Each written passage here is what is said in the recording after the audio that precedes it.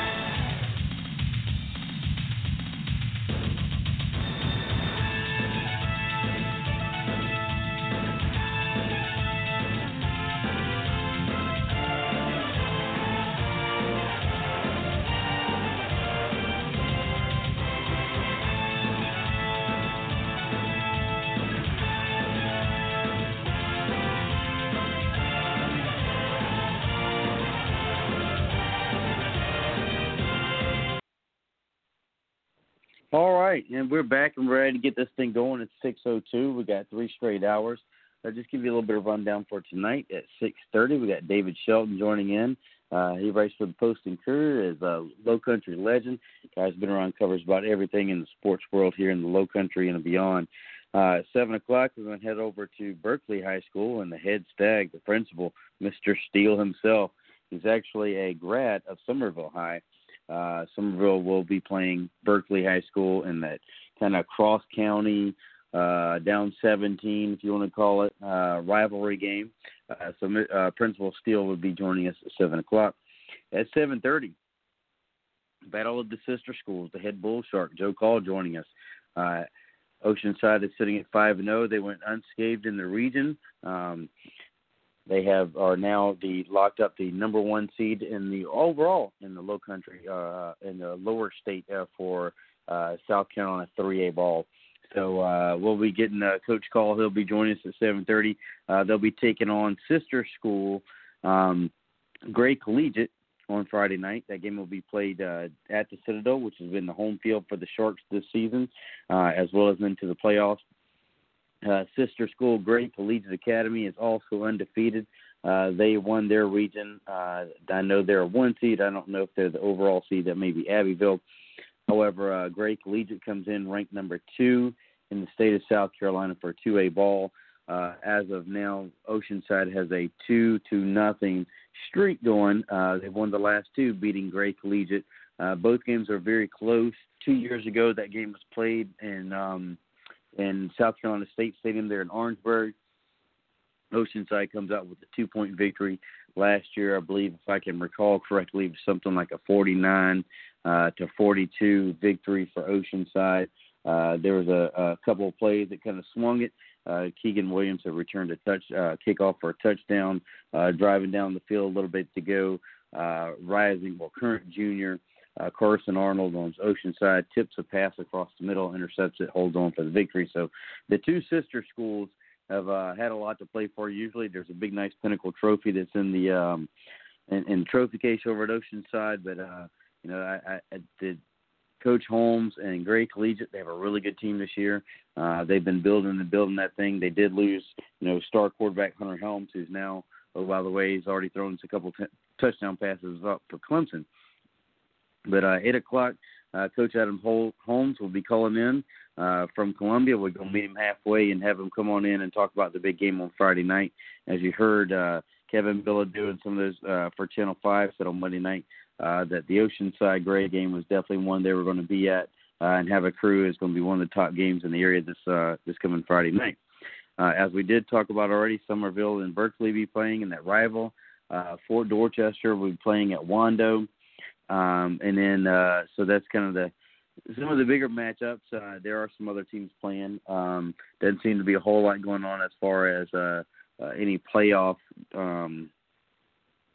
seedings and whatnot on Friday night. Finally, at 8:30, we'll head down to Low Country and what we call the really Low Country down in Beaufort, Hilton Head area with Lowcou Sports. We're going to be catching up with our good buddy down there and see what's going on, because there's just so many things we've been hearing lately about this team is out and this team's not playing, and it's going to be a challenge trying to catch up with everything going on. We've heard for several teams that there was a team that wasn't even going to be playing anymore, even though they had I believe it was a 2 seed in the playoffs in Hilton Head. So we'll hopefully he'll have the answers to those questions and a little bit more. I know Beaufort's the 1 seed down there, and they've been rolling pretty hard. I know May River and 4A. Looks like May River might be playing North Augusta. We'll see how that shakes out. Because there's also the 2 at-large bids in 4A in the lower state portion. So hopefully our main man down with Lowcou Sports can get us all sorted out there. So that's how we're going to close it out at the 8:30 hour. Like I said, we got action-packed series. I'm just trying to go through to make sure we didn't leave any details out, but I think we got it all straight. So when Richie's done over at practice at 4D, he'll be joining us again, 6:30, David Shelton, 7 o'clock, Principal Steele, 7:30, Joe Call, 8 o'clock, Adam Holmes, 8:30, Lowcou Sports.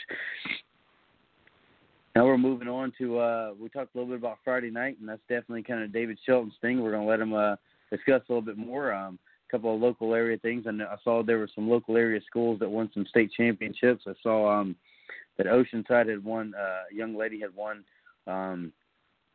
one of the individual state titles in swimming. The school won, I believe it was a second or so or third overall.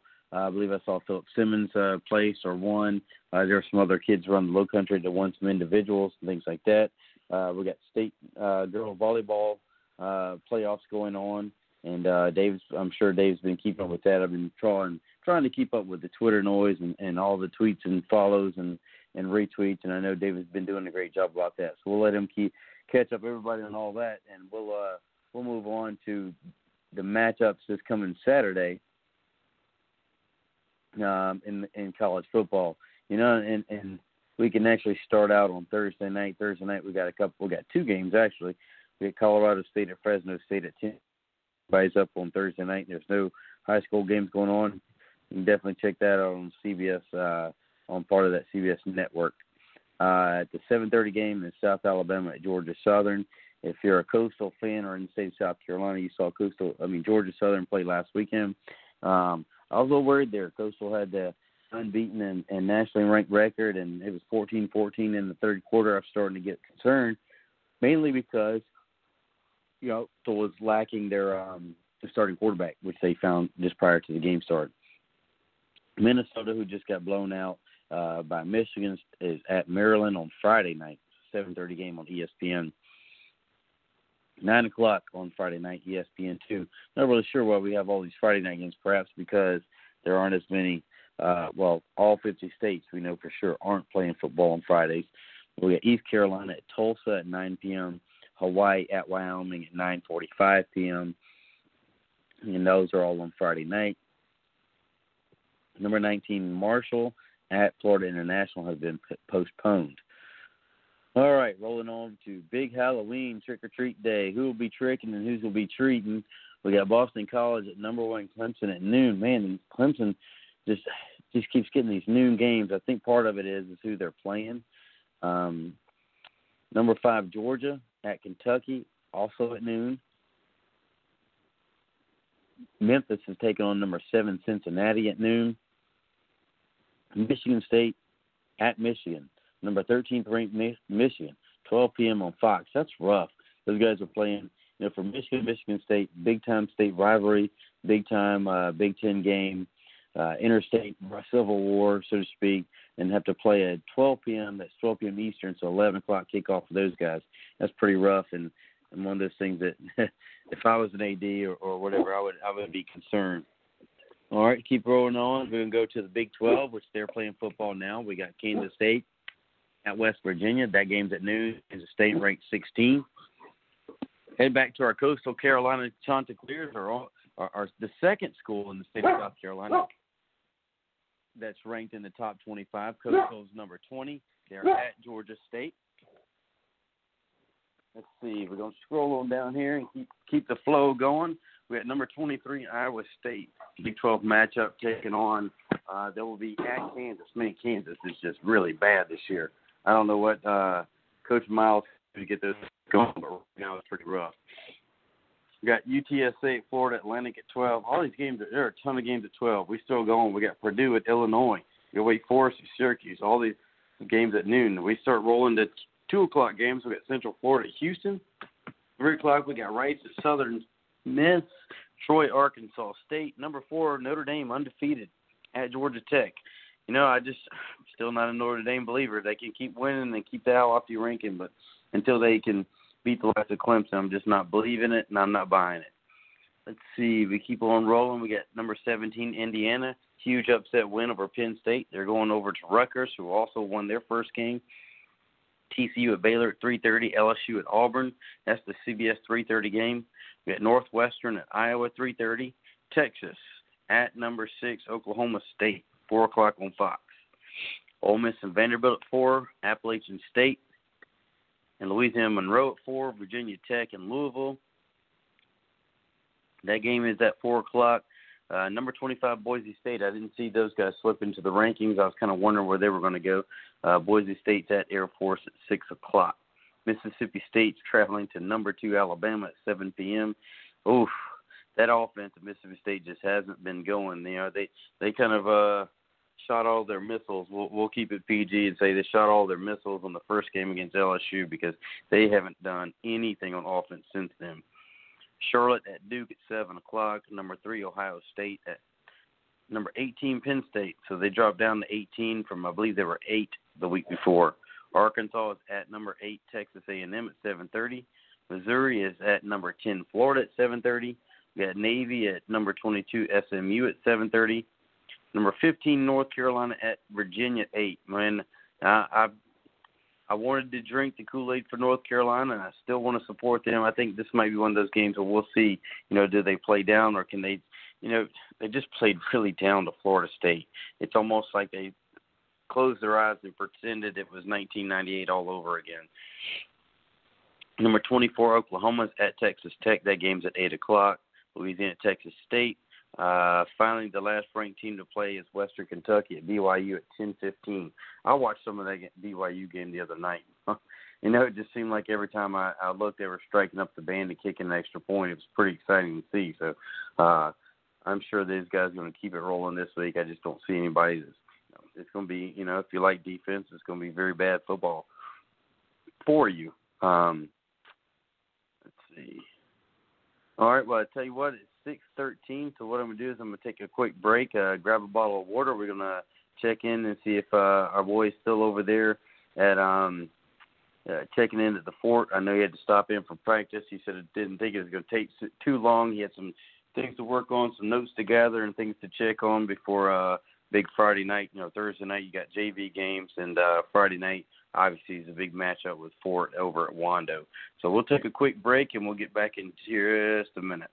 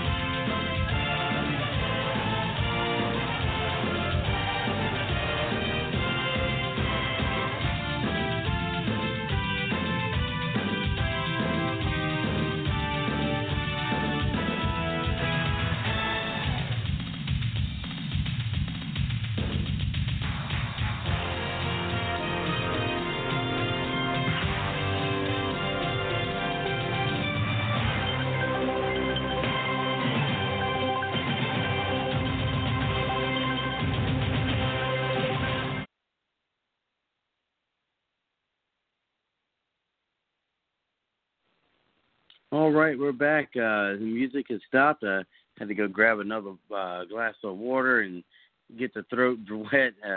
Like I said, I'm just trying to cover these things and get through this while we're waiting on our guest to show up. And Richie's going to join us, like I said, as soon as he gets done over at the fort. But, what an exciting night for him. I did talk to Rich a little bit after the game was over last night. Congrats to the Dodgers fans. I know he's been a Dodgers fan. And, it's crazy. I've had a Cubs win and several Red Sox wins, World Series wins, before he got to see another Dodgers win. I think the last one I saw was 32 years ago or something like that. So that must have been around, about 1986, 87, 88, somewhere around there. Anyway, if my math is right, it's probably not. But I do remember some of those Dodgers teams. I remember the Tommy Lasorda and the Oral Hershiser and those guys. But, the guy I wanted to see was Clayton Kershaw. This guy was just magnificent with Cy Young after Cy Young. He's just done it on the mound over and over again, year after year after year. And when you started looking at his stats, I saw something where they were just started the playoffs this year, and I'm looking at the stats, and, it just seemed like, during the regular season, he had this really low 2.1, 2 point whatever, ERA. And then you got to the regionals or the pennant competitions, the pennant rounds, and it doubled to the 4s. And then when you looked in the World Series rounds, he was like in the 6 or the 8 ERA. So it just almost seemed like, he's such a dominant pitcher, maybe he ran out of gas. So congrats to him. Me and Mookie, he hit the long balls when he needed it. One, surely, to me, that's actually kind of when I tuned in last night. I tuned in and saw that Mookie put that one out to left center field. And to me, that kind of almost seemed like when you looked over at the dugout for Tampa Bay guys, you saw the grabbing of the brim of the hats and, kind of looking at the turf and looking down. It almost felt like it was a little bit over then. But hats off to the Dodgers. Now, I have no idea what they have coming back. I have not been as on my teams this year in baseball like I usually have. It just, I just didn't seem as almost as fun, so to speak, just because of, without the crowds, it just seemed different to me.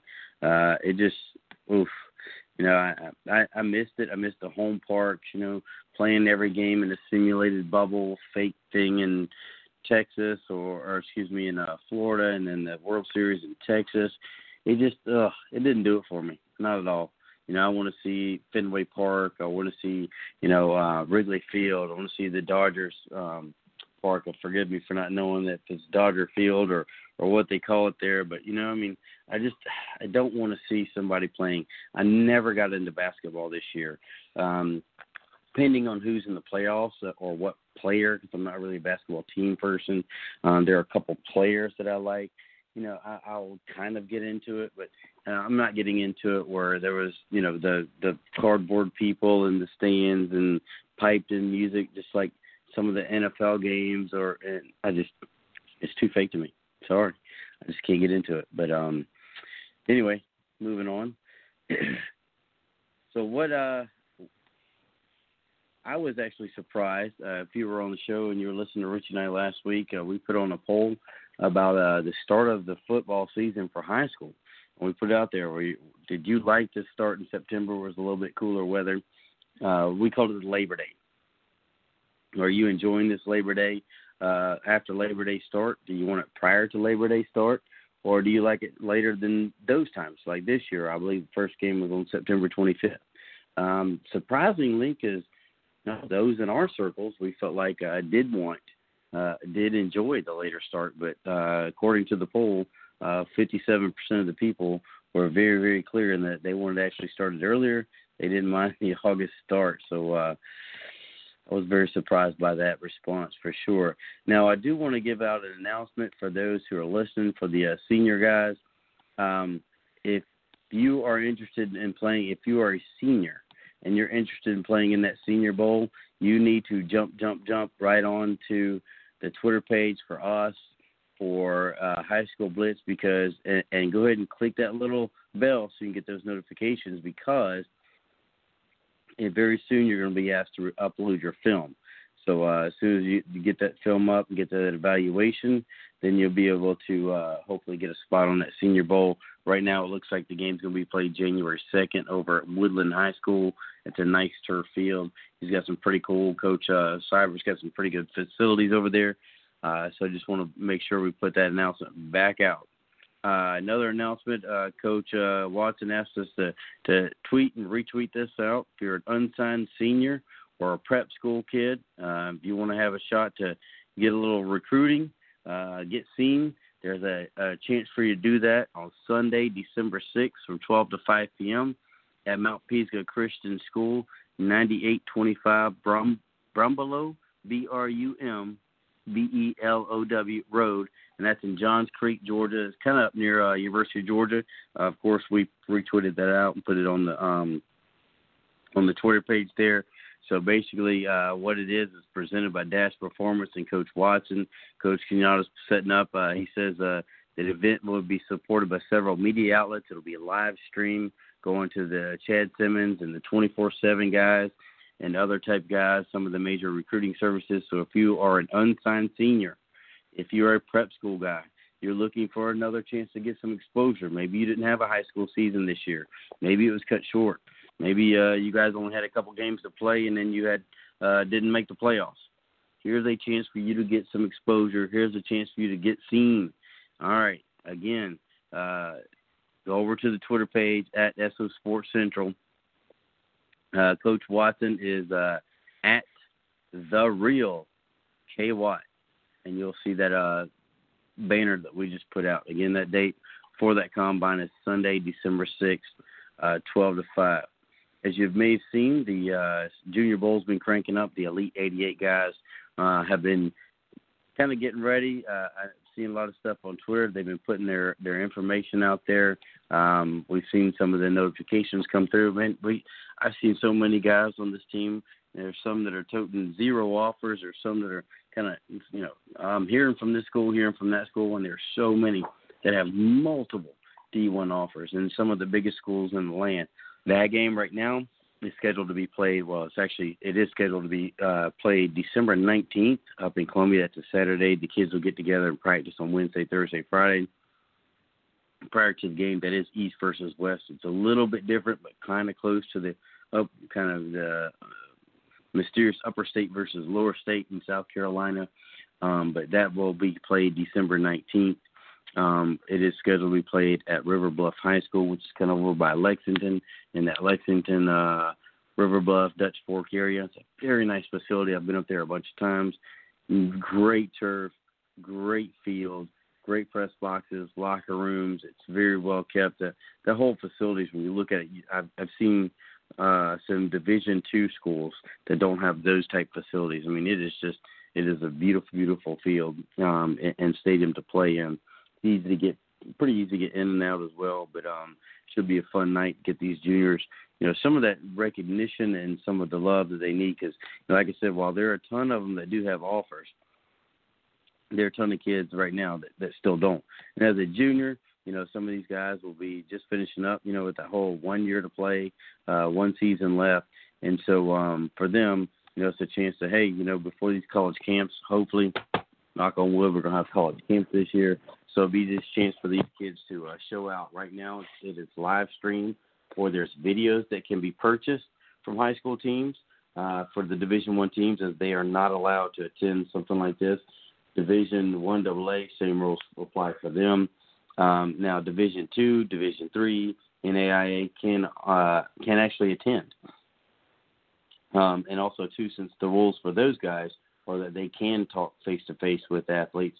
We'll see what happens. I'm sure there are quite a few. I did talk to a head coach for a Division II school, very good powerhouse school, recently, and told him, we were able to shoot them over the roster and stuff like that so you can take a look at some guys that maybe they want to check out. Again, that roster is loaded. You got 88 dudes that go from, super talented that are have, 40 Division I offers to some guys that I think is going to get some.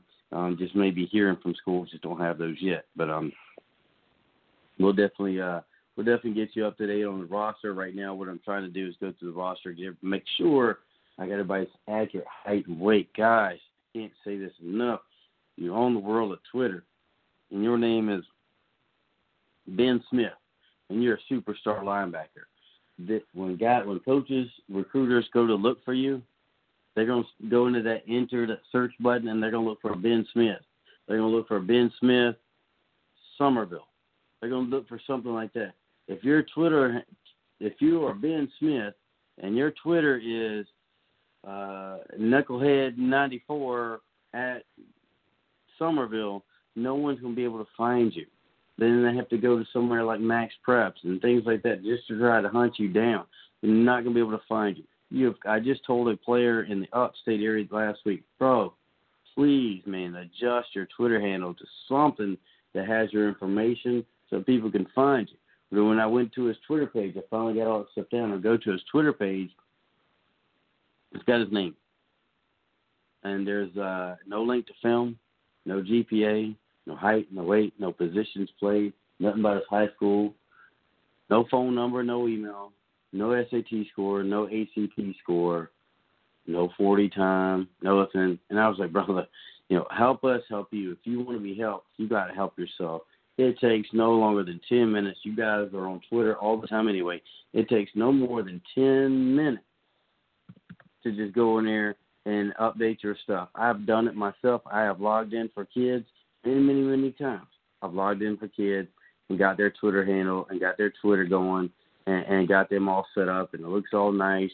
And all somebody had to do is search for that kid, search for the high school, search for, position like that. Everything was laid out, even a link to film, even additional information in a pinned tweet was kind of like one of those notes you can do on your phone, and it looked really, really, really nice. But let's do this. I need to check in with our main man. Like I said, we have our big guy coming in, David Shelton from the Post and Courier Sports. So what we'll do is we'll take a 1.5-minute break. We're going to wait for him to call in, and then we'll be able to get this thing going again.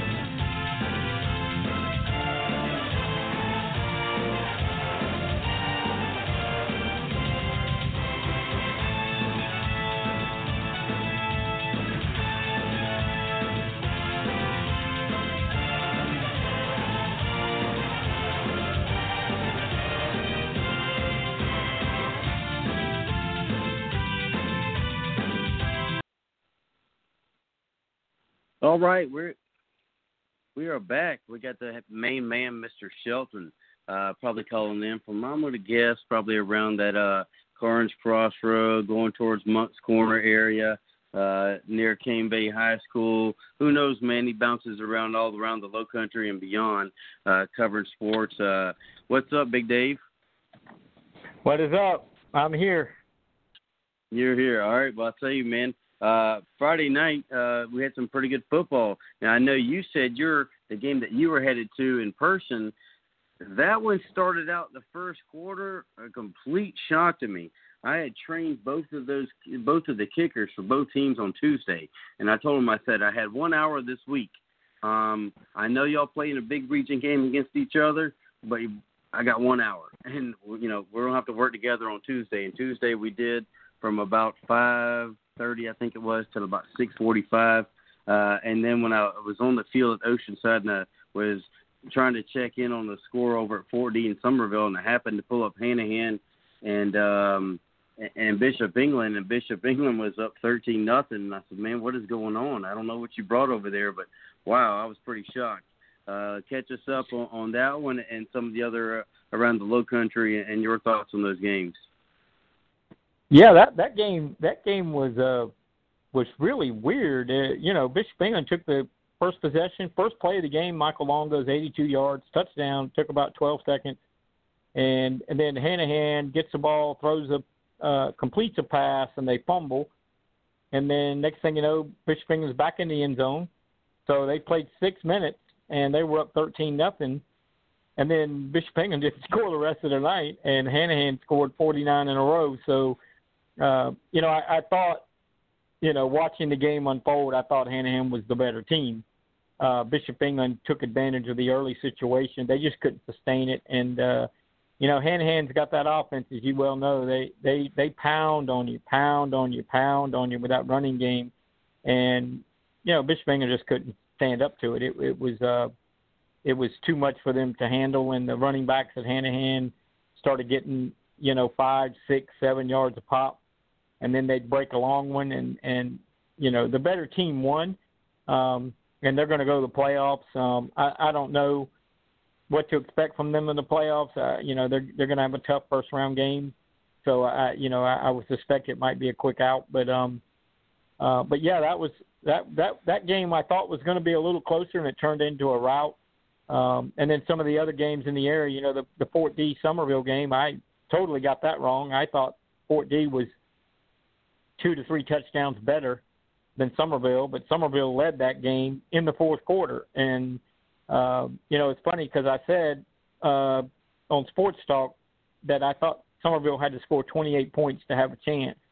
Well, they scored 34, and if they get the 2-point conversion, they pull the upset. So credit them for playing extremely hard and finding their offense, the best offensive game they've had all year, and it was against the best defensive team they played in Fort Dorchester. But at the same time, you have to kind of give a little credit to Fort Dorchester because they were down by 2 touchdowns, looking at a loss and looking at having to go on the road to Dutch Fork in the first round of the playoffs, and they found a way to win. Good teams do that. Good teams find ways to win when they don't necessarily play to their potential. And I don't think, Steve LaPrade said after the game, he didn't think Fort Dorchester played nearly as well as they had been all year. Somerville did play exceptionally well, and that's why it was a close game. And then Fort Dorchester, got the stop at the end. But credit them again, they scored 21 points after being down by 2 touchdowns to take the lead in that game. And then held off the 2-point conversion. And I'll tell you, there was one more in your neck of the woods that Rich and I had gotten back from the Oceanside game. The Fort D game was over, so he and I were trying to catch up. And I look at my phone, and I get a ding, and Richie says, "Look at your boy at Stratford." And I looked at it, and I was like, oh, no way. So I'm starting texting. I trained the kicker for Stratford Haas. I'm texting his mom, sitting in the bleachers. And I'm like, please tell me, update. Next thing I know, she said, it's over.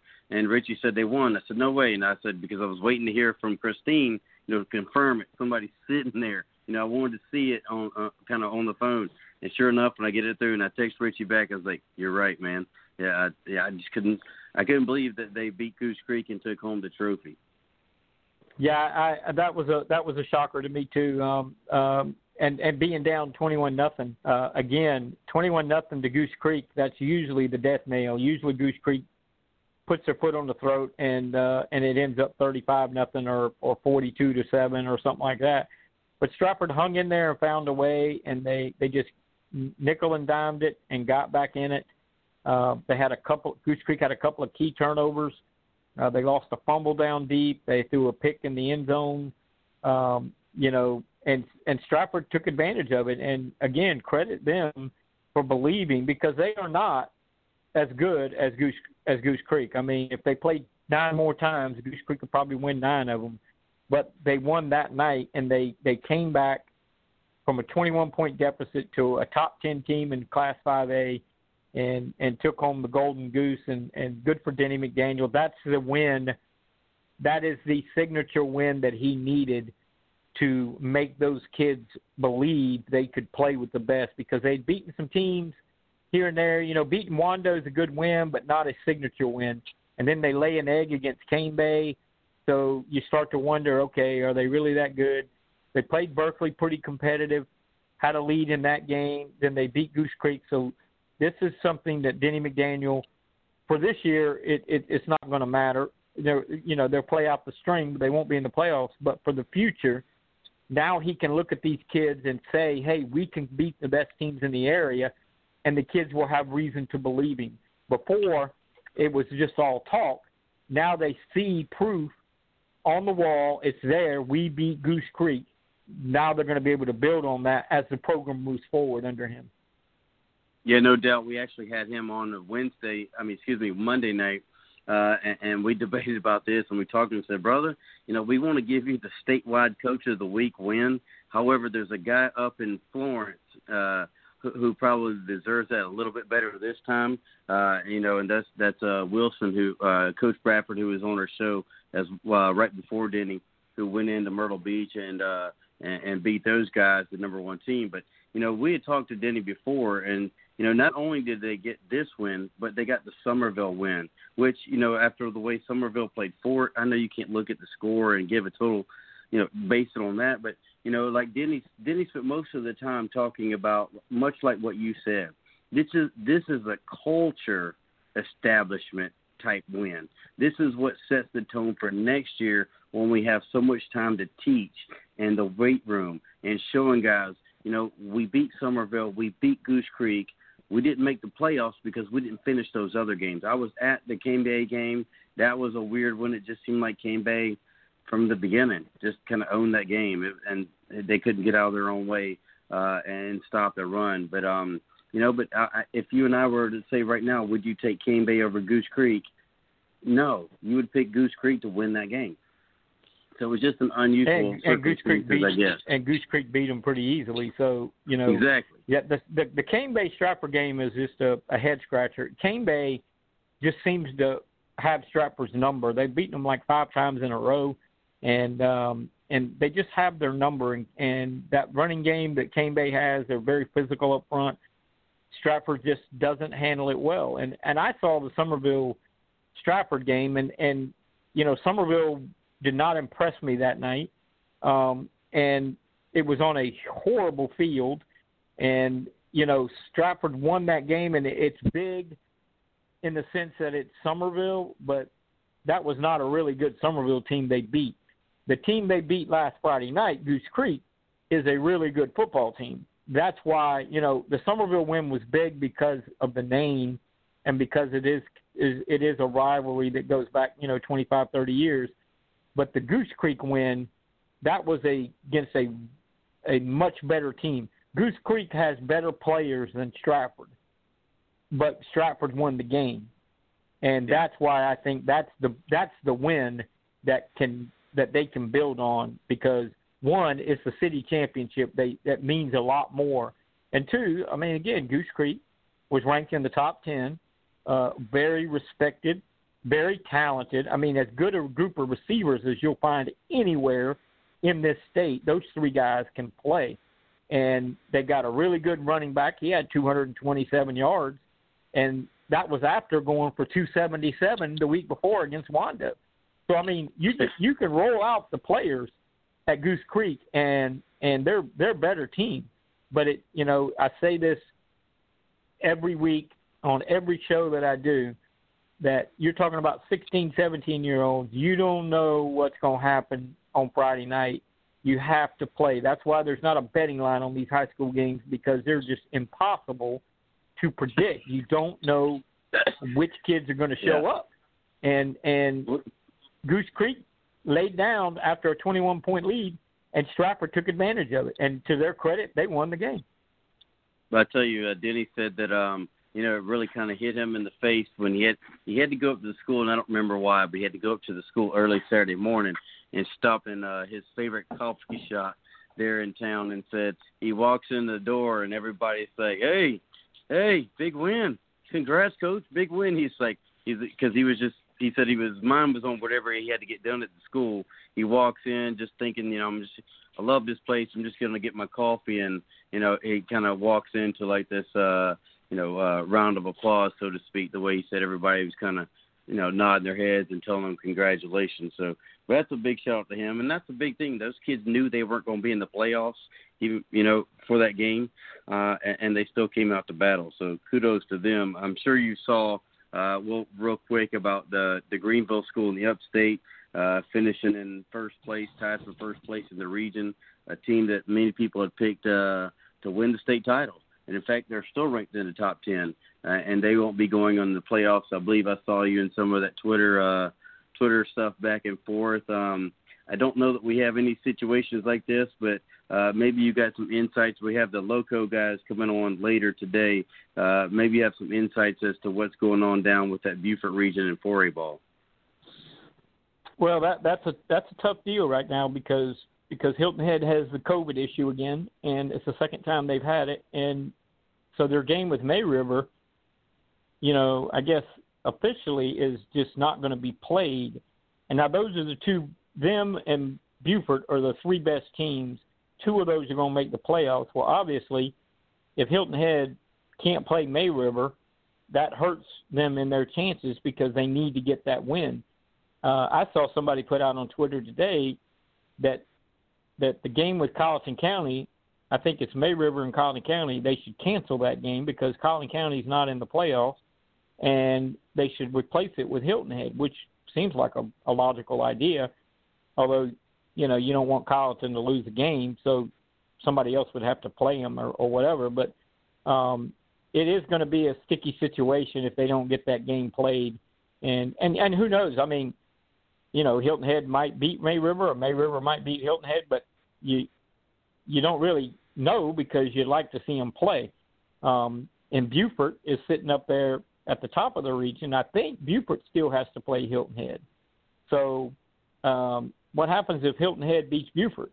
And then they all have one loss, but two of them didn't play each other. Well, then, maybe that screws Beaufort out of it. I don't know what their tiebreaker is in the region. Obviously, the tiebreaker up in Greenville, it didn't fall Greenville's way, and you're right. I've had them in my personal top 10 in 4A all year, but this is 2020. It's a different year. It's a COVID year. It's always going to go down as the year of COVID in high school sports. You only get two teams in the playoffs. I wish they had a better way of breaking that tie, but short of playing another game, which you can't do. That's just the way it is. That going in, the tiebreaker is going into the season, and you just hope that it doesn't come to that, but it does, and it did. And a really good team, as you said, maybe capable of winning the upper state or winning the state title. Regardless, it's a really good team, coached by a great guy and a great coach in Greg Porter, but they're not going to be in it, and we hate it. But I'm not for changing the rules now. I am opposed to that. I don't agree with the rules, but I don't think at the end of October you start changing the rules and you start figuring out ways to circumvent what is already in place. Now, that doesn't mean I agree with the tiebreaker or I agree with the rule or do I think the playoffs should be put back or whatever. but that's the way I'm not one of those that change in midstream kind of thing. We have a rule, we play it, and let the chips fall where they may. Totally understand that. Looks like we got Richie who's been joining us in here on the way back over from practice at Fort D. So that'll be my lead-in for the next. Talk about this Friday night. I know personally Oceanside's got a big one with sister school Gray coming in. Gray is undefeated. They've knocked off Saluda, defending state champion Saluda. I think that was 28-0. They beat Newberry on the road. I think they're ranked number 2 in the state in 2A. Oceanside is undefeated at 5-0. As of right now, they're the overall number 1 seed in the lower state with all the playoff games coming through the Citadel, which might include a team from Camden and Gilbert or Dillon, which is probably likely. You know, all of those guys are very good. So, I'm not sure if that's your game of the week this week over at the Citadel or some other game. So let's go ahead and give you the floor and let's talk about Friday night. Yeah, that great Collegiate Oceanside will be the game that I'm going to because I'm really anxious to see Gray. You know, when a team from the Midlands or the Upstate comes down here in my backyard, I want to see them. And I've heard a lot of good things about them. I've seen them on huddles, watched film. Their quarterback is a spectacular athlete. Their running back is as good as anybody in this state. Not a great big guy, but Casey Adams can play. He can run. And Oceanside's got a really good defense. So I'd like to see how that matches up. I think it'll be an entertaining game. Every year that they played has been a great entertaining game. You got Portugal and First Baptist in Skeeza. Is a big rivalry and should be a really good football game. Then a lot of the games in the area are non-region games. They don't matter in terms of playoffs. You got Cross and Timberland. You got Cousins. Sean Wright at Cross and Greg Wright at Timberland are going to coach against each other. Hanahan and Philip Simmons, non-region game, but a kind of a Berkeley County rivalry. You remember the kids from Philip Simmons, a lot of them came from Hanahan, so that could be the start of something big. Berkeley-Somerville, again, not a region game, but it's Berkeley-Somerville, and they played about 70 times or so. So that's going to be, that's always a fun, huge game for both communities to get a hold of. And like I said, they're both in the playoffs, and that draws another question. And I think Richie and I talked about this last week. How important is it that you win these games at the risk of getting a starter hurt when you know what you got to do in a couple of weeks and play the playoffs? And in Berkeley's case, they play Somerville this week and they play Fort Dorchester next week. Fort Dorchester plays Wando Friday night and then finishes with Berkeley. I mean, what do you do with your starters? Do you try to win the game? Do you play them? In Fort Dorchester's case, maybe they have some pretty good backups. I've seen their backup quarterback. He's not bad. But all those other guys, do you want to lose Dwayne Wright, your bell cow running back, in a game that doesn't matter? So it'll be interesting to see. Knowing these coaches, like I think I know them, they're going to be competitors, and they're going to go out and play their guys and win games. They're going to go out to win the game. They're not going to take a loss because you want to keep the confidence up. You want to have your players feeling confident going into the playoffs, and you don't want to sit your starters and lose a game and then have that confidence start wavering. So, and Oceanside and Gray, same way.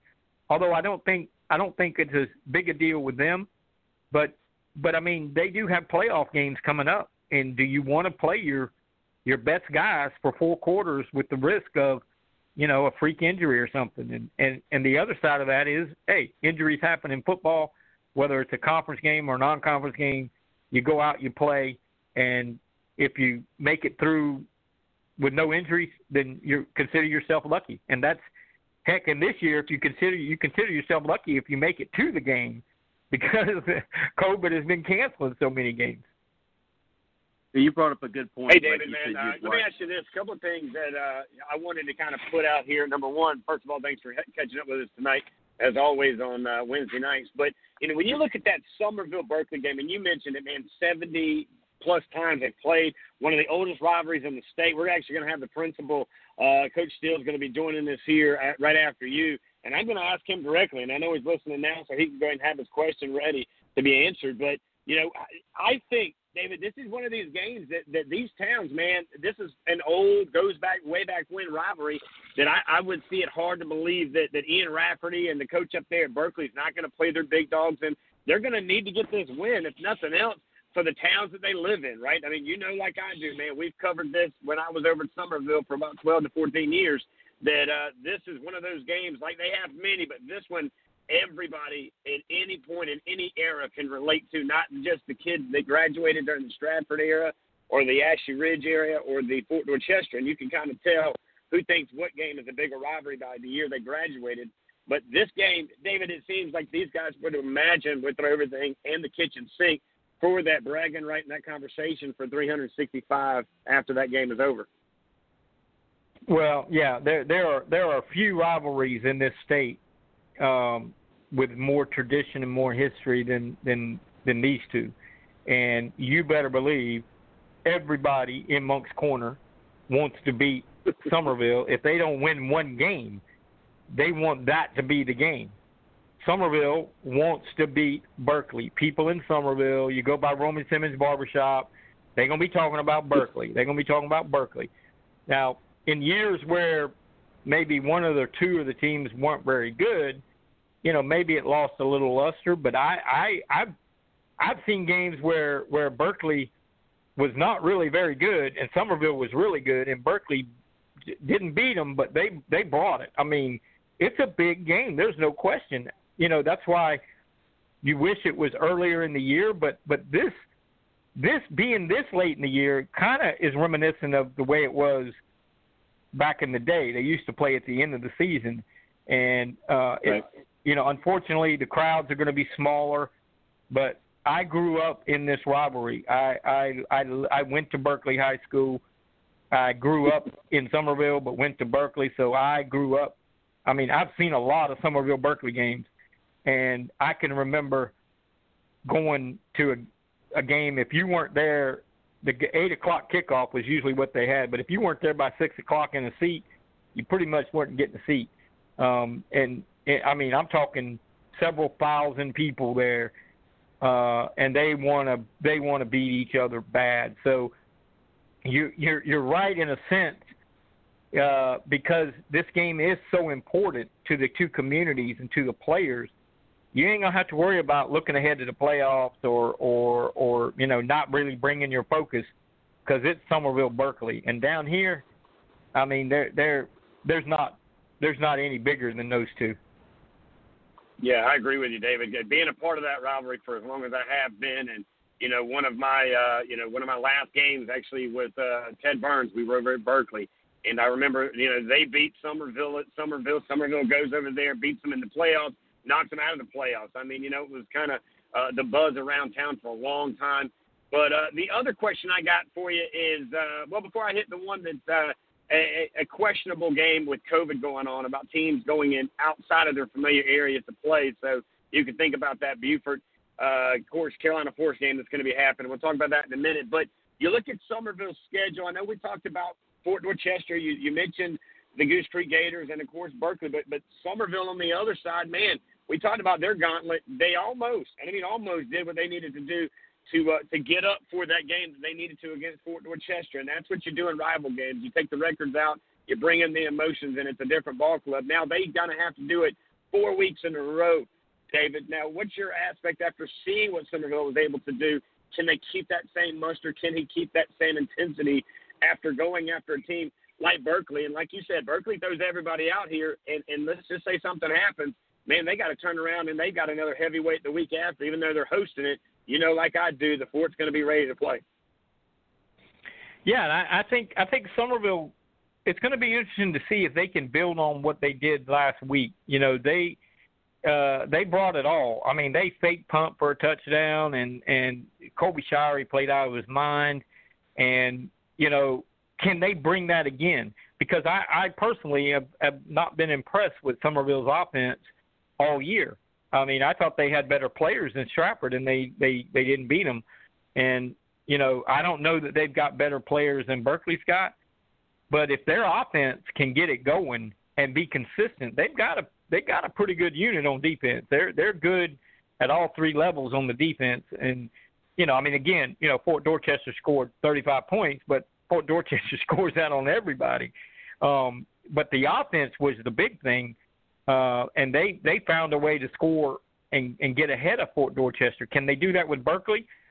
That's going to be a test, because if they don't bring their offense, if that was a one-trick pony, one show, then they're going to have trouble winning another game this year. But if their offense can score, and if they can put up 24 to 28 or 30 points on everybody they play, they got a shot. Now, granted, we know who they opened the first round of the playoffs with, so they may have to score 50 to win that game. But to beat Berkeley, they're gonna need to be in the upper 20s, I think, because Berkeley's pretty good on offense.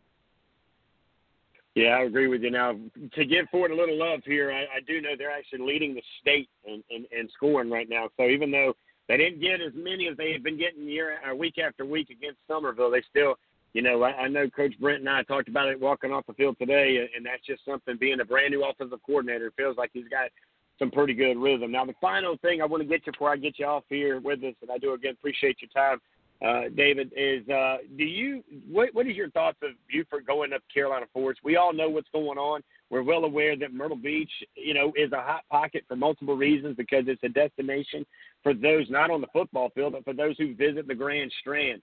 Good idea, bad idea? Would you do it? Again, I'm torn, because I like to see this 4A matchup, because I think Eamon Smalls and some of their big dogs that they've got sitting over there over at Buford, I think it's going to be a good game. But do you risk that chance? Do you need that game? It's not even a count game as far as getting into the playoffs, which they've already done. But would you take your ball team up to a place that's a destination like Myrtle Beach and just to have another game?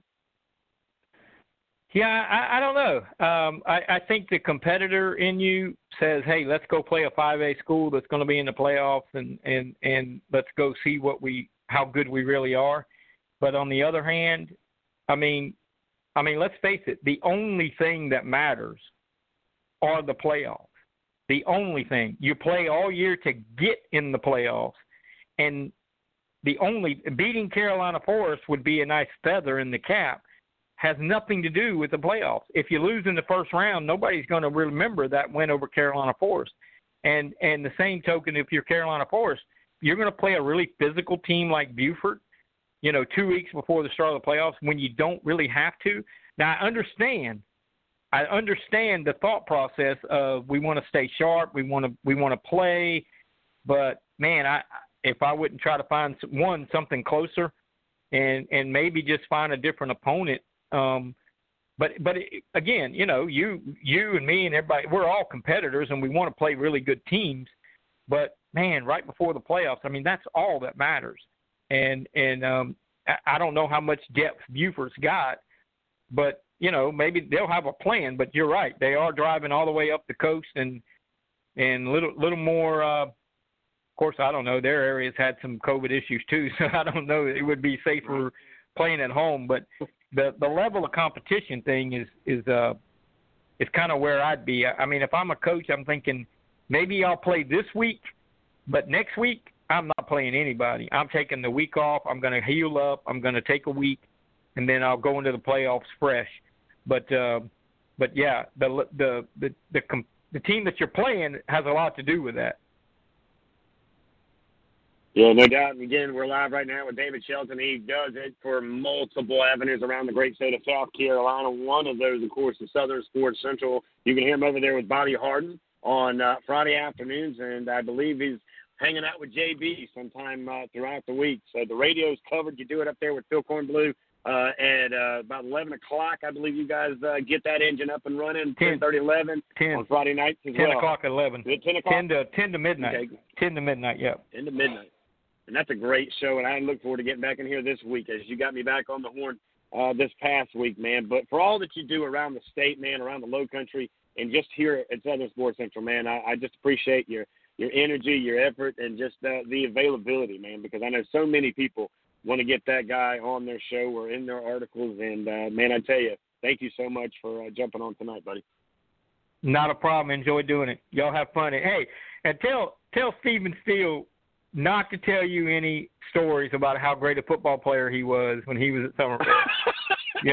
I can tell you he's gonna come on there and tell you how good he was and all this stuff and you know, I covered Steven. That's how old I am. I covered Steven Steele, and I'm just kidding. He was a pretty good lineman and did pretty good at Charleston Southern, but I'm saying don't let him tell you the stories. Right. Cut him off. Yeah, cut him off. I got you, buddy, man. Hey, man, appreciate all right, you guys take care. I'll talk to you before Friday, man. Yes, sir. Thank you very much. All right, take care.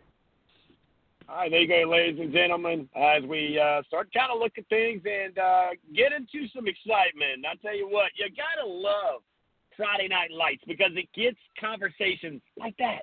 Oh, Coach Steele, you know you're on hold, and we're coming to you right out of this. You're listening to Southern Sports Central, off to the principal's office. Eugene and I go, nothing abnormal about that. I can tell you that right now. Coming up next, we're heading to Moncks Corner to hang out with the Stags of Berkeley right out of this, guys. Don't go anywhere.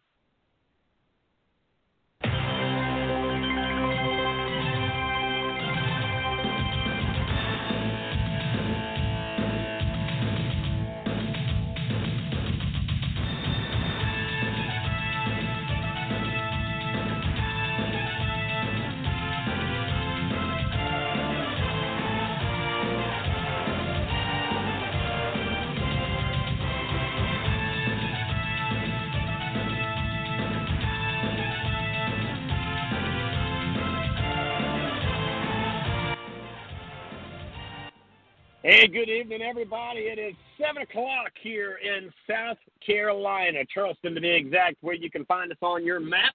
And I am Richie Alban alongside, well, that is the coach, Eugene Benton, hitting the notes over there on Twitter at SO Sports Central, and you can find them over on Facebook at Southern Sports Central. So without further ado, we let them on the bus as we're hanging out virtually over in Moncks Corner, South Carolina with the principal. And I call him Coach Steele. What's up, big guy? How's life up in the corner? Well, first off, David Shelton hurt my feelings, and I'm not sure I can go on with this interview knowing how David feels about me. I mean, gee whiz. I mean, I'm only going to talk about myself. Hey, I think you were. Hey, I've seen some film on you, Coach, in your days over here on this side of the interstate, man. I got to tell you, you played at the next level. And you're still a pretty big dude. I hung out with you in week one as you invited us over there with that big matchup between you and the Creek, man. But I knew David was going to take a stab once he knew you were hanging out. I mean, that's okay. I mean, you know, my feelings are hurt. I mean, but David's a Berkeley Stag graduate, and he just feels when it's a Berkeley Somerville week to take jabs at me, but that's okay. You're used to this, aren't you? Yeah, I'm a peace-loving person, so I'm okay. I'm going to be very zen about David's remarks. I love it. As we're live right now with the principal of, that is the Berkeley Stags up in Moncks Corner, South Carolina. Big-time 5A football going to be played on Friday night where the Stags come across that interstate down 17A where they'll find themselves in a very common ground on a, October afternoon and into the evening. And for their principal, man, does he know this stadium extremely well because he played in this stadium for that Green Wave team. And that, my friends, is what makes a rivalry a great rivalry. Coach, this is, to me, if I'm not mistaken, if not the oldest, one of the top two, or if not three oldest rivalries in the great state of South Carolina. You've coached multiple games, but this one is one that I know is always close to your heart. Being the principal now of this Berkeley Stag team adds a little bit more flavor. But wait a minute, you played for the legendary Coach John McKissick. You're a Somerville Green Wave alumni. Tell me, Coach, how do you handle it on a week like this? Well, usually we get a green car and smash it in Moncks Corner, but, you know, with the COVID restrictions this year, I feel like we could do that. And, you know, that's a tradition of Berkeley High School for when we have home games against Somerville. And so that way when the Somerville bus turns the corner there on Stagg Street, they know we kind of set the precedent right then and there of letting them know that we don't care. We're here. We're going to be here all day packing a lunch. You know, talking about the legacy of this game and how long it's been played, it's been debated. Now, I know City Slicker's got different numbers and everything else. If we're not number one, sure, we're not off by number one very much. And kind of like you said, both programs have been played each other now for just decades and decades and decades. And even if not in the same conference, Somerville and Berkeley are going to play. It doesn't matter if we have to drop this team or that team. And it's kind of understood across the state that, if the schedule comes out, that the first game we're going to put on there is Somerville Berkeley for both schools, both programs for both of the towns.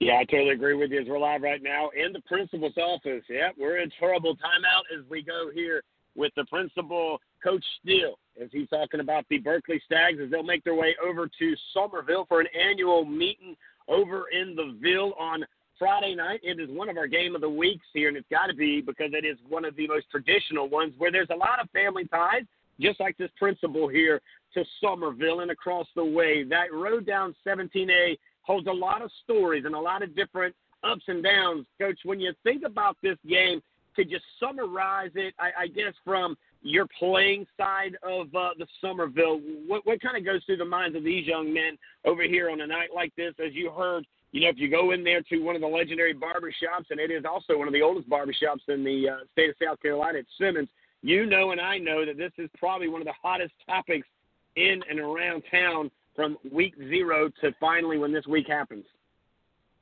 Well, what I'll tell you is being, coached at Berkeley High School, now principal Berkeley High School, played at Somerville, assistant principal at Somerville. This rivalry has a special place for everybody over, let's say, 35 to 40. I mean, we're not unrealistic. Somerville's big rival right now is between Ashley Ridge and Fort Dorchester, and, those great programs. Most of them have a lot of implants of Somerville High School inside them. Coach LaProud obviously coaching at Somerville High School for many years. JV football and head wrestling, won many state championships there as a head wrestling coach. Ashley Ridge has a lot of great people graduated from Somerville High School over there. So for those of us who played the game back in the day, we knew what we were getting into. I mean, this was going to be a physical game. This was going to be a game that your dad, your granddad, your aunts, your uncles, your girlfriends, your mamas, they knew that what was coming. They knew Saturday morning that you're going to be laying in bed a little bit late. You're going to get up a little bit slower because you knew this was going to be a very physical game and with a lot of emotions. And that's the one thing this year that I think we can all agree is that with the stadium capacity being tapped, and it rightfully so to help prevent the spread of the virus, I just think that that's the good thing. But, you lose that whole everybody holding their breath. We have a big picture in the coach's office from 2018 of Bonner Stadium, absolutely packed with blue and gold and green and gold, and just, still means a lot. But, we understand where we're at with everything. Yeah, I'll tell you, I think I was actually, definitely at that game in 2018. It was quite a night.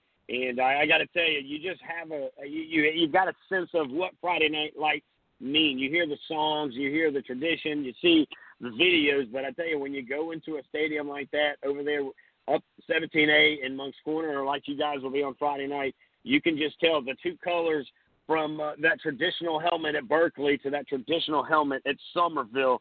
It is, to me, Coach, everything of what you think about on Friday Night Lights. And like I told David, you usually can tell the graduate by the rivalry, right? Is that kind of the fair question to say there when you ask a kid who's the rival to Somerville?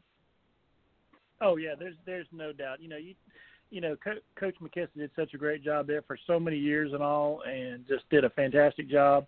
And the coaches that are following him have to fill big shoes and all that. But one thing that Coach McKissick did was, they took care of Fort Dorchester. And quite frankly, that's something hard to do right now. Like you talked about earlier, being the scoring, leading the state in scoring and everything else. But I think that if you talk to the Foldens, the Nettles, the Elmores, the Saps, I can go on and on with names of people who were before me and came after me. Yeah, I mean, like I said, everybody circled it for that game. And, quite frankly, Moncks Corner still circles that game hard and heavy every year because whether or not it's Stratford's a nice game, Cane Bay's a nice game, Goose Creek, we owe them a little bit right now. But Somerville's how we measure ourselves. And, the big to-do for many decades was Coach McKissick would not play Berkeley late. He would only play Berkeley early. And he told me, I asked him about that one time when I was assistant principal, and he says, you never play Berkeley late because they get better each and every week. You catch them early, and that way you don't get into a dogfight. He said, I coached against Gerald Moody way too many times as a dogfight. So that if you look back through there in the 90s and the early 2000s, Coach McKissick did a real good job of always somehow, some way managing the schedule to play Berkeley week 1, 2, or 3. You know, we talk about Coach McKissick, legendary over at Somerville, but like you just mentioned, Coach Moody, I mean, tradition lies within his era as well. Coach, tell me a little bit about Coach Moody for those who may have not heard about this guy who I feel like is one of those, building the foundation and has kind of got you guys to where you are, along with some of the coaches from the time that he stepped down to the coach who is now up there and I think doing a great job with the Stags. But tell us a little bit about the tradition and the history of Coach Moody that he meant and what he's all brought to the game when it comes to Stag football.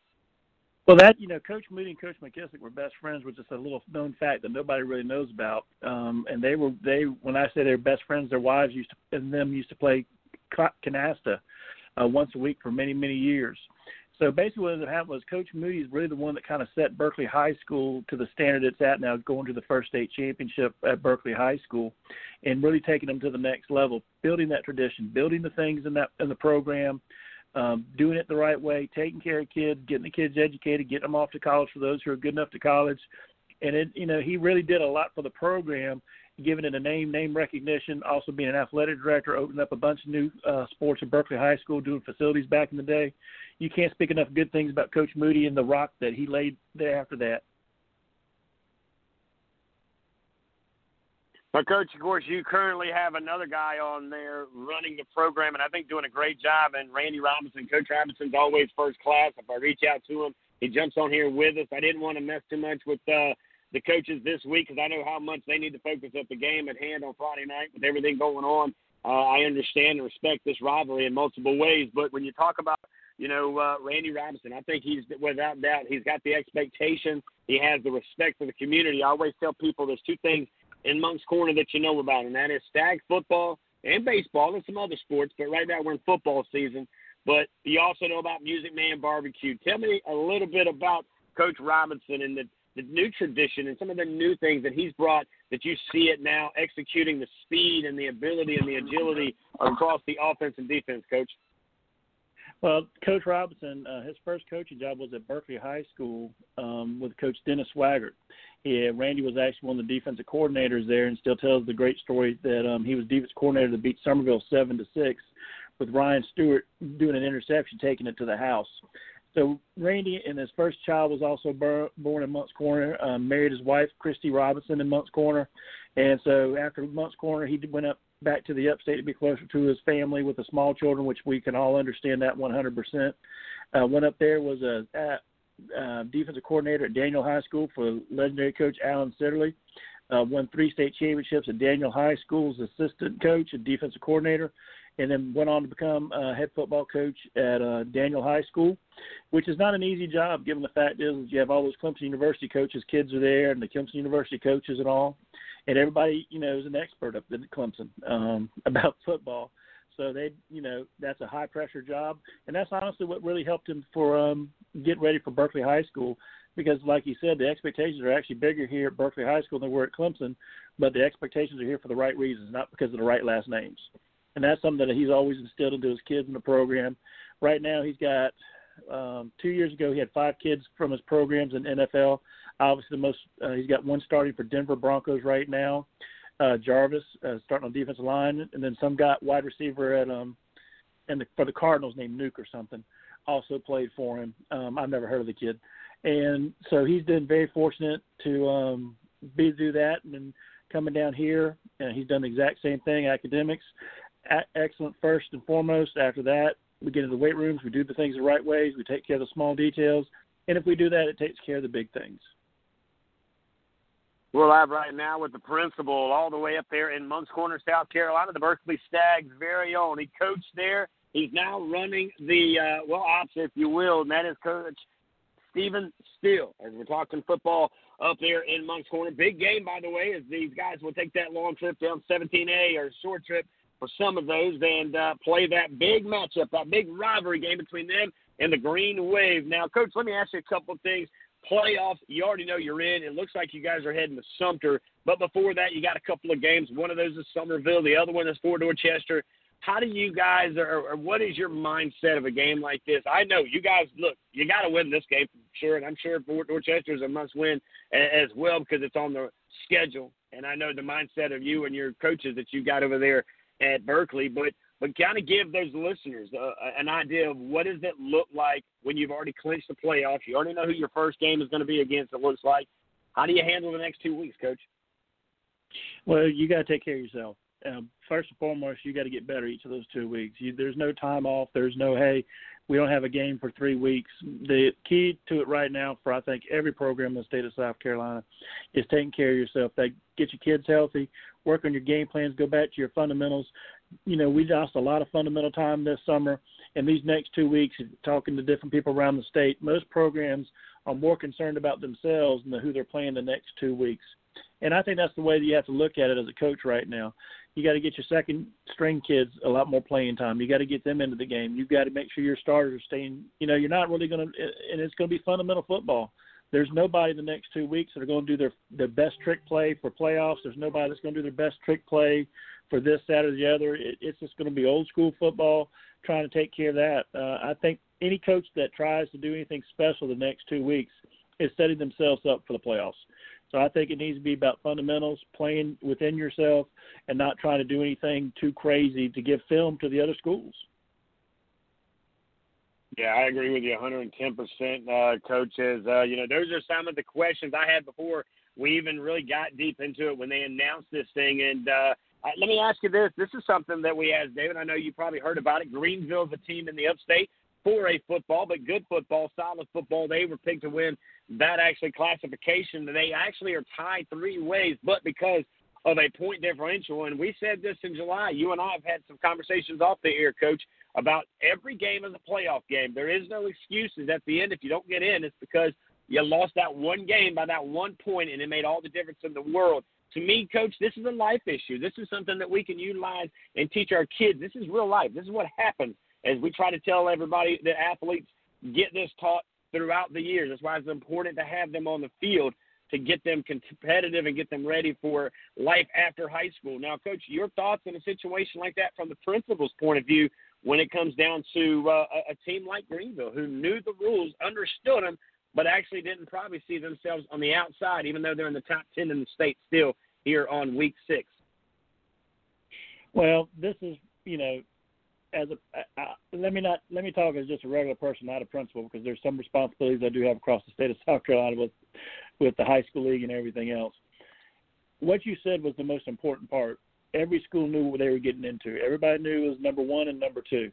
So you had to take every conference game as deadly serious as you could. And, I don't know if everybody really fully realized how when we said 1 and 2, when we all voted on it and agreed to it, it really meant 1 and 2. And, the regions themselves pick the tiebreakers. I don't know if you knew that or not. So each region can design their own tiebreakers. So Greenville or Berkeley High School or Somerville or Carolina Forest or Northwestern, all those schools knew what the tiebreakers were going to be. So once you know what's going to happen as a coaching staff, as an administration, you got to instill that in your kids. There's no plays off. There's no times off. We have to, there's no second place. I mean, I know there's 1 and 2. But, usually these kids and the coaches are like, oh, as long as we're in the top 4. It was a different mindset this year. I mean, you had to go all in, and, Goose Creek's a great example against us. They threw everything at us week 1 and got a couple of good plays down the road. They got a great coach there, Jason Winstead, who I coached with, and Randy Robinson coached with at Daniel High School when we won the state championship. And Jason threw everything at us he could. And, but the question is, do people peak early? Do they not peak early? I mean, Stratford had a major upset of Goose Creek because those kids, like you said, already knew they'd already guaranteed in the playoffs. They know they're number 1. And all of a sudden, Stratford comes out of nowhere, sneaks up on them, beats them, and which in a normal situation would have major ramifications. So I think it worked both ways. Some teams got upset that shouldn't have been upset, and I think some teams got some wins they weren't expecting to win. And I think the situation now, quite frankly, is it's hard to complain about it. Yeah, no doubt about it. We're live right now with the principal. The man is running, of course, the program on multiple levels. It all goes through his office, good, bad, happy, or sad. You get to see Coach Stephen Steele. I got to be honest, Coach, anytime I'm reaching out, you've always been first class and reaching back and kind of identifying any conversation that we have as friends as much as, just me just kind of getting some ideas, some thoughts about, what we what we have going on. Now, the one question that's kind of come through social media as a former coach and now the principal, just curious your thoughts as this is maybe something that's going to be played out down the road, is going to the 6-quarter rule or back to the 8-quarter rule. And would you, would that help, in playing time and development? What's your thoughts as a fan? You don't speak as a principal now. We're speaking as buddies at the barbershop. But what's your thoughts of a guy that's played and you've seen some rules change in the last few years? Well, I was actually on the committee. So you had a heck of a way of asking me these questions, acting like you don't know what So that when that rule came down, the big discussion that was going on there, and Akil Ross was on that committee, head coach at Fort Mill High School, who was at Marlboro County forever. Dr. Dean Boyd was on that committee, and a bunch of other people were on that committee. And basically, it came down to this: what's the best interest for kids long term?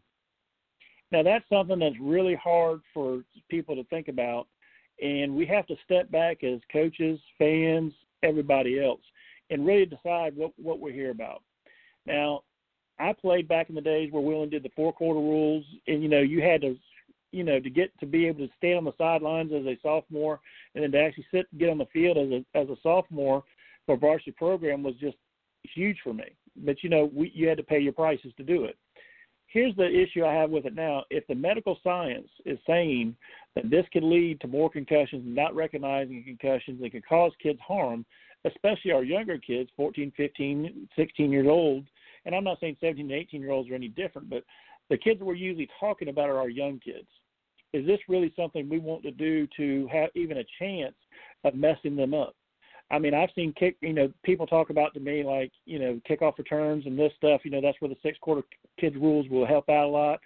And this is what I said, and I said it against Conway High School back in 1991 or 1990 was the only time I got a concussion. No, excuse me, 89 was the only time I got a concussion in my career on kickoff return when one of the gunners just hit me square up, and I didn't know I was in Looney Tune land for about 20 minutes. So my point about this is that I understand some programs are hurting with numbers. I understand what some of the coaches are saying. But, I still feel strongly that we have to do best interest of the kids.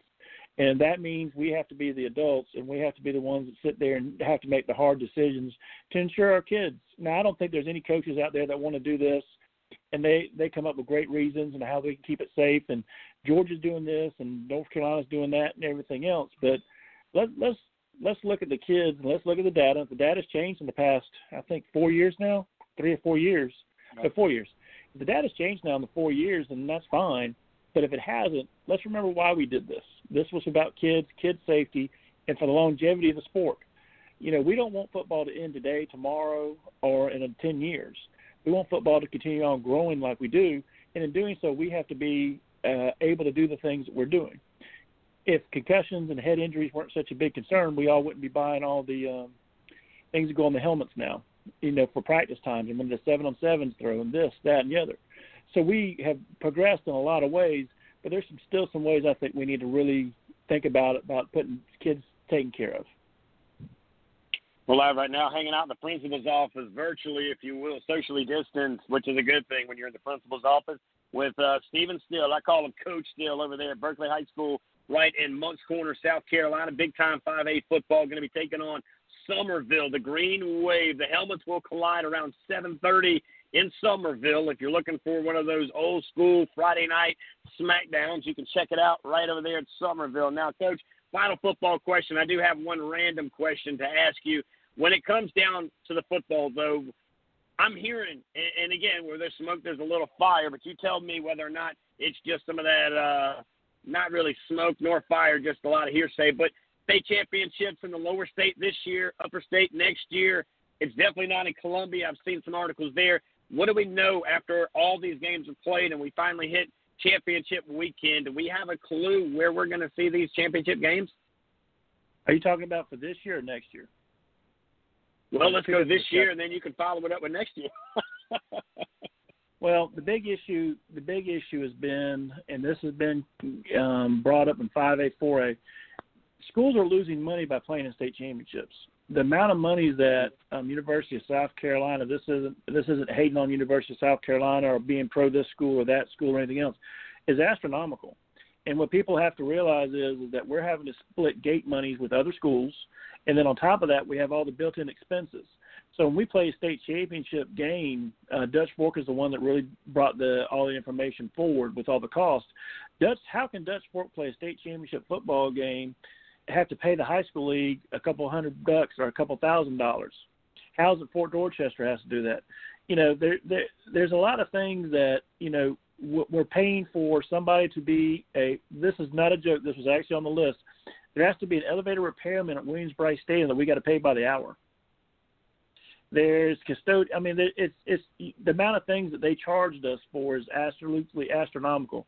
Going there for the basketball state championship last year, we're buying dinners for the employees. That was actually billed to us and every other school. And then on top of that, the high school league takes a percentage also. So the big debate that's been going on with all the classifications is, especially with these hard times with the money's coming into play, is can we do this either at a smaller college or university or at a mega high school in the state of South Carolina? Going to play at River Bluff is not exactly a horrible idea. They have one of the best stadiums around, really great facilities, administration that supports the idea with Dr. Luke Clamp up there. But, and then the high school league comes back and says, well, if you buy charter buses or you do this, that you're the one running the price up. This is a once-in-a-lifetime opportunity for kids. Now, some schools are very fortunate to go multiple times, but we have to do this in such a way that's equitable for all schools.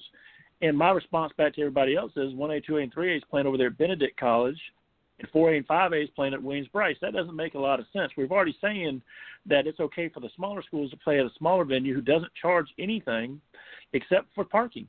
They make all their money off of parking. So 1A and 2A is not paying the same bills that 3A, 4A, and 5A are paying. So how could you do that with the taxpayers' money being involved in all this? And so being good, taking care of the money of our taxpayers and our athletic programs, our athletic boosters, this is a problem that's been brought up and been fought heavily up there in Columbia. And, Clemson University, the one year we went up there, Clemson didn't charge us a thing. But then everybody complained, saying, oh, that's too far, it's too far. If let's say Hilton Head goes to a state championship or Myrtle Beach goes to state championship or Moncks Corner, got to go all the way to Clemson to play, oh, it's too far. Well, yeah, but how much more money are we bringing home? Or if you go to River Bluff, what their proposal was, they just want concessions. They won't charge for another thing.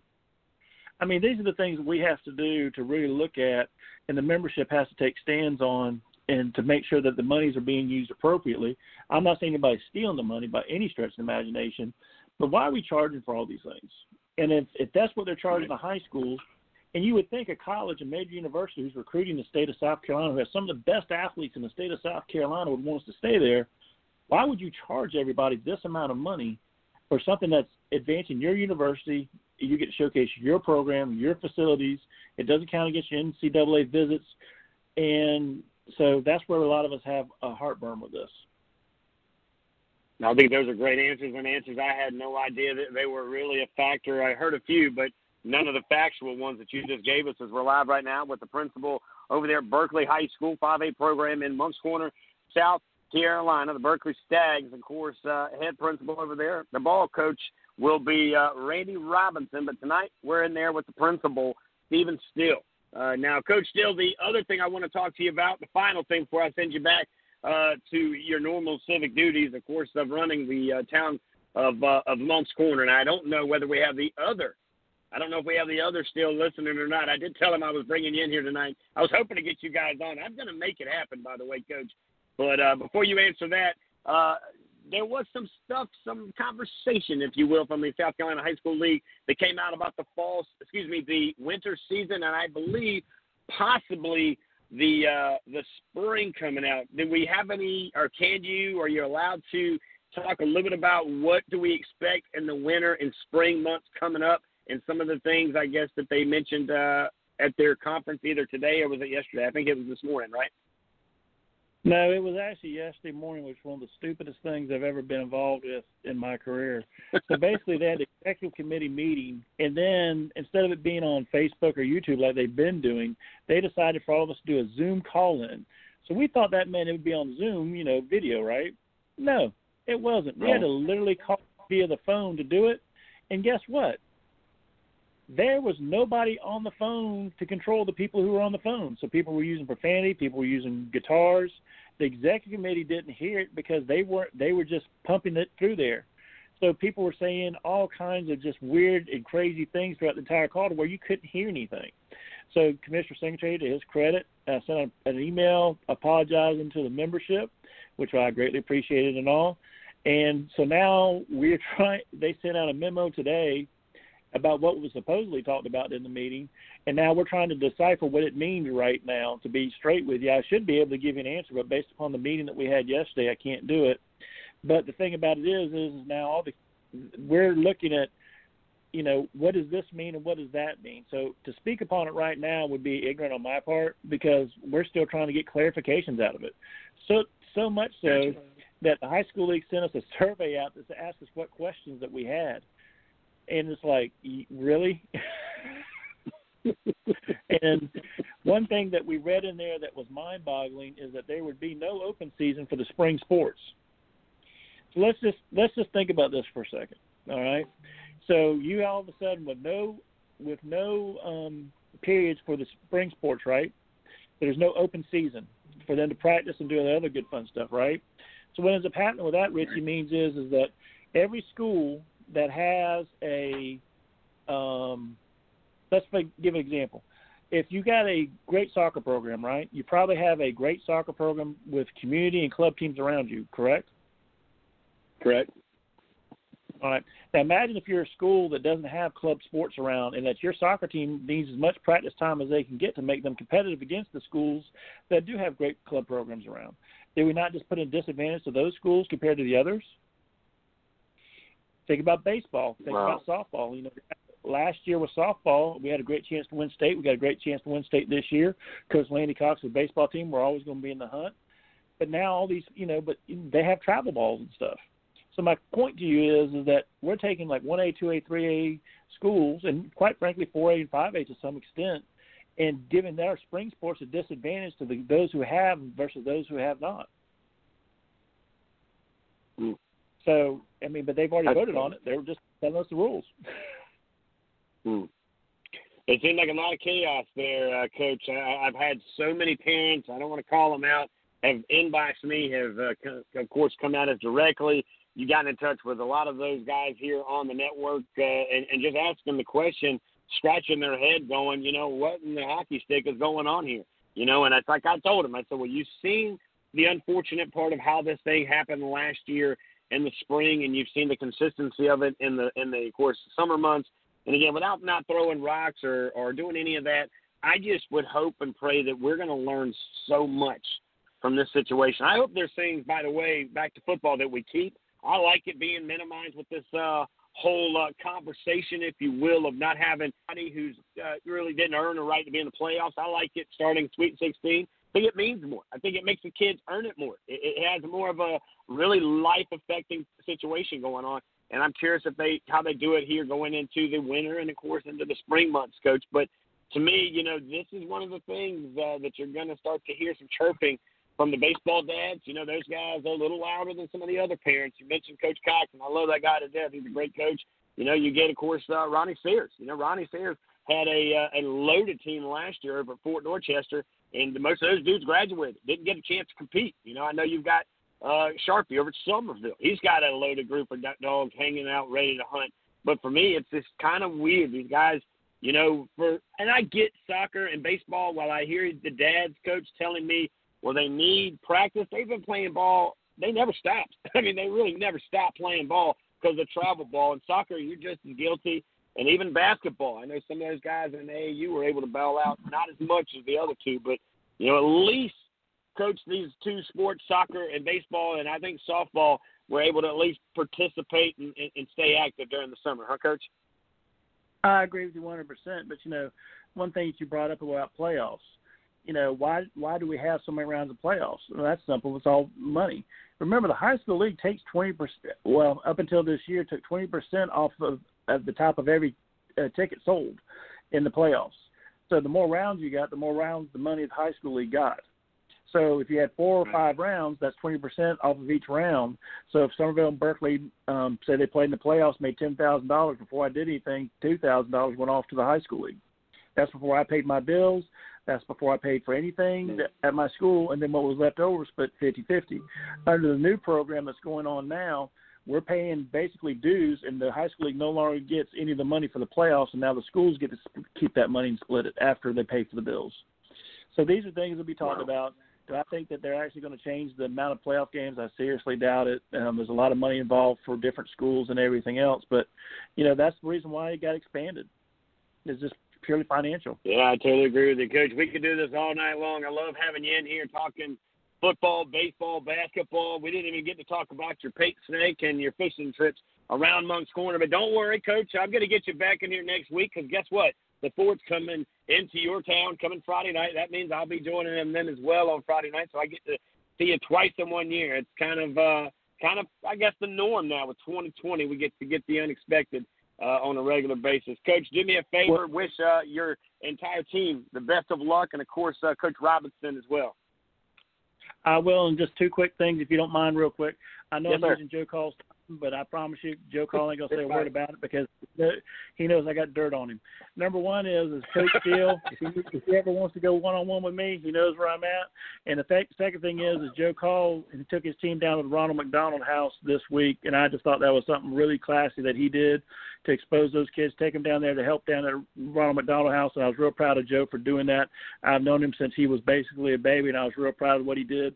And, of course, I did see that he got a pair of shoes that actually was the same size as his head for the first time in his life with the Ronald McDonald shoes, so I was real proud of that, too. I love it, man. Only here on Southern Sports Central do you get the jabs from the highs and the lows. And, of course, you're catching it from the principal's office over at Berkeley High School with Coach Stephen Steele, former Green Wave. He coached, of course, at Berkeley. Now he's the principal. He played football in college, and now he's a big-time supporter of Southern Sports Central and the network here. Coach, God bless you, your family. I look forward to seeing you a week from this Friday. We'll do it over there in Moncks Corner. We'll catch up with you guys and you there? Kind of get you guys to what's that? Bring me some stickers so I can show everybody I'm cool. I got you. Hey, I got you covered, man. Coach, take care. We'll see you next Friday night as the Fort come calling over there, and another big game that you guys will have before the season ends, before we hit the playoffs. Coach, thanks for helping us tonight. Hey, talk to you later. All right, there you go, ladies and gentlemen. And now we're going to head to a very quick break because I think at any point Joe Call is going to join us as we went 10 minutes over. But like the coach there said, he's got a little bit of that, conversation. More of that and even more of that coming up right after this, guys. It's just Southern Sports Central. Coach Call, you're on deck. We're coming to you next.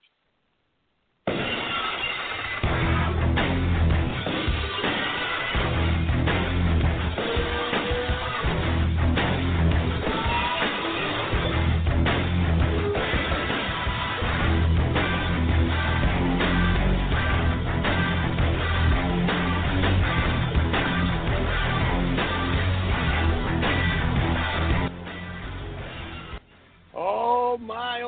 It turned into quite the show here tonight as we've invited some of our closest friends. We had, of course, David Shelton at 6:30. We were in the principal's office with Stephen Steele. Did we find a little information on our next guest? Well, maybe we did. Maybe we didn't. But we are now heading out to the Bull Shark, and that is Coach Joe Call, the head coach of the Oceanside Land Sharks, where they'll come in here hosting a team out of Columbia. It's I don't know if it's the sister school or the brother school. We'll find out from Joe as we welcome in the coach right now. As you guys, Friday night, Coach, it's great Collegiate. It's Oceanside, and it's all under the lights in your backyard, Coach. Hey, what's up, guys? I get to follow two of my favorite people, David Shelton and my man Stephen Steele. But, man, glad to be on following these guys. But yeah, we got a big one Friday night that we're looking forward to. So we call them our sibling school. Sibling school. So it's not a brother, not a sister, so sibling school. I got you. I was kind of curious, and I almost I've talked to, Todd Helms a little bit there, one of the guys that you know very well. And of course, Gray knows him extremely well. I'm sure I would hope he would be in attendance here on Friday night when he gets to see two schools that he's got a lot of interest in here. It's kind of like a dad that probably has to wear two shirts cut in half on Friday night. Now, Coach, congratulations, by the way. You've won the region, right? You're continuing to do what you need to do. You went undefeated, I believe, in the region. That's over and said and done with. And you've continued to just knock them up. You and I have had a lot of history together in about the last 10 to 12 to 14 years where I understand your coaching style. So I'm not surprised of your success, by the way. Just excited to see it unfold over there for those folks in Mount Pleasant. But, tell us a little bit of kind of recap the last 5 weeks and how last week went as well. I tell you, jumping up to 3A this year, and just a traditional power region down here in the Low Country with the likes of Hanahan and Bishop England, and to be able to jump in and be able to compete with those guys, and some legendary coaches. Coach Canty, John Canty at Bishop England, and of course with Art Craig over at Hanahan. Tough football teams, and to be able to just come into this region and compete, and we got a great team, and our guys played well. We're up to the challenge, and our coaches did a good job of getting our team prepared to play every week. So, yeah, we did.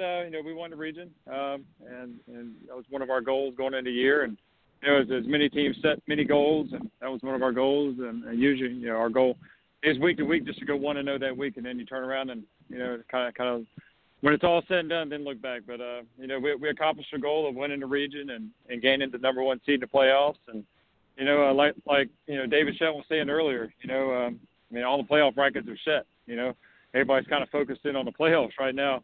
And but we still got for us we got a big rival game this week. Our sibling school Gray coming down. They're 5-0. They won their region. They're a number one seed. So we it's a lot of bragging rights. Like I said, Todd knows these two programs better than anybody. He's part of building both schools, and hiring the principals, administration, and coaches. And his son played for Gray, so he knows these programs very well. And he's going to be here for sure. He wouldn't miss it for anything. So he it's going to be a big one. One we're excited about.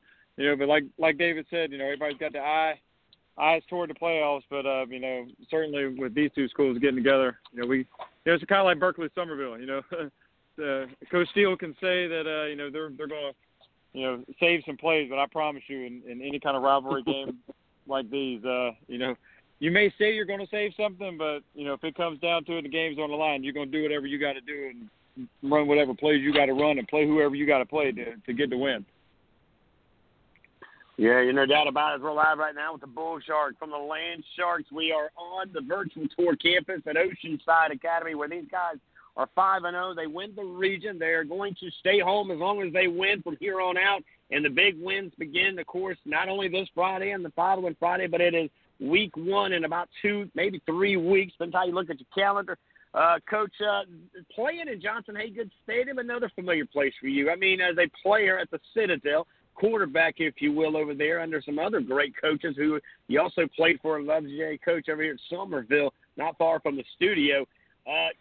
How important and how awesome is it for you to be a coach now on that field, as you are able to look your guys in the eyes and tell them, hey, look, this is what happens here. I know you are one of the most passionate coaches in high school football. I got a chance to be with you for many years as you and I were up at Somerville, and you would sit the guys in the stands, Coach, and you would tell them the story of why McKissick Field was so impressive and why everything was so just incredible the way that it was.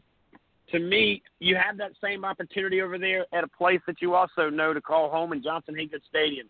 Have you had that chance? Have you explored that opportunity? And what does it mean to you, Coach, to be undefeated on a place that, you left as a man at Somerville and grew up a few more inches over there at the Citadel? Yeah, I think if anybody can,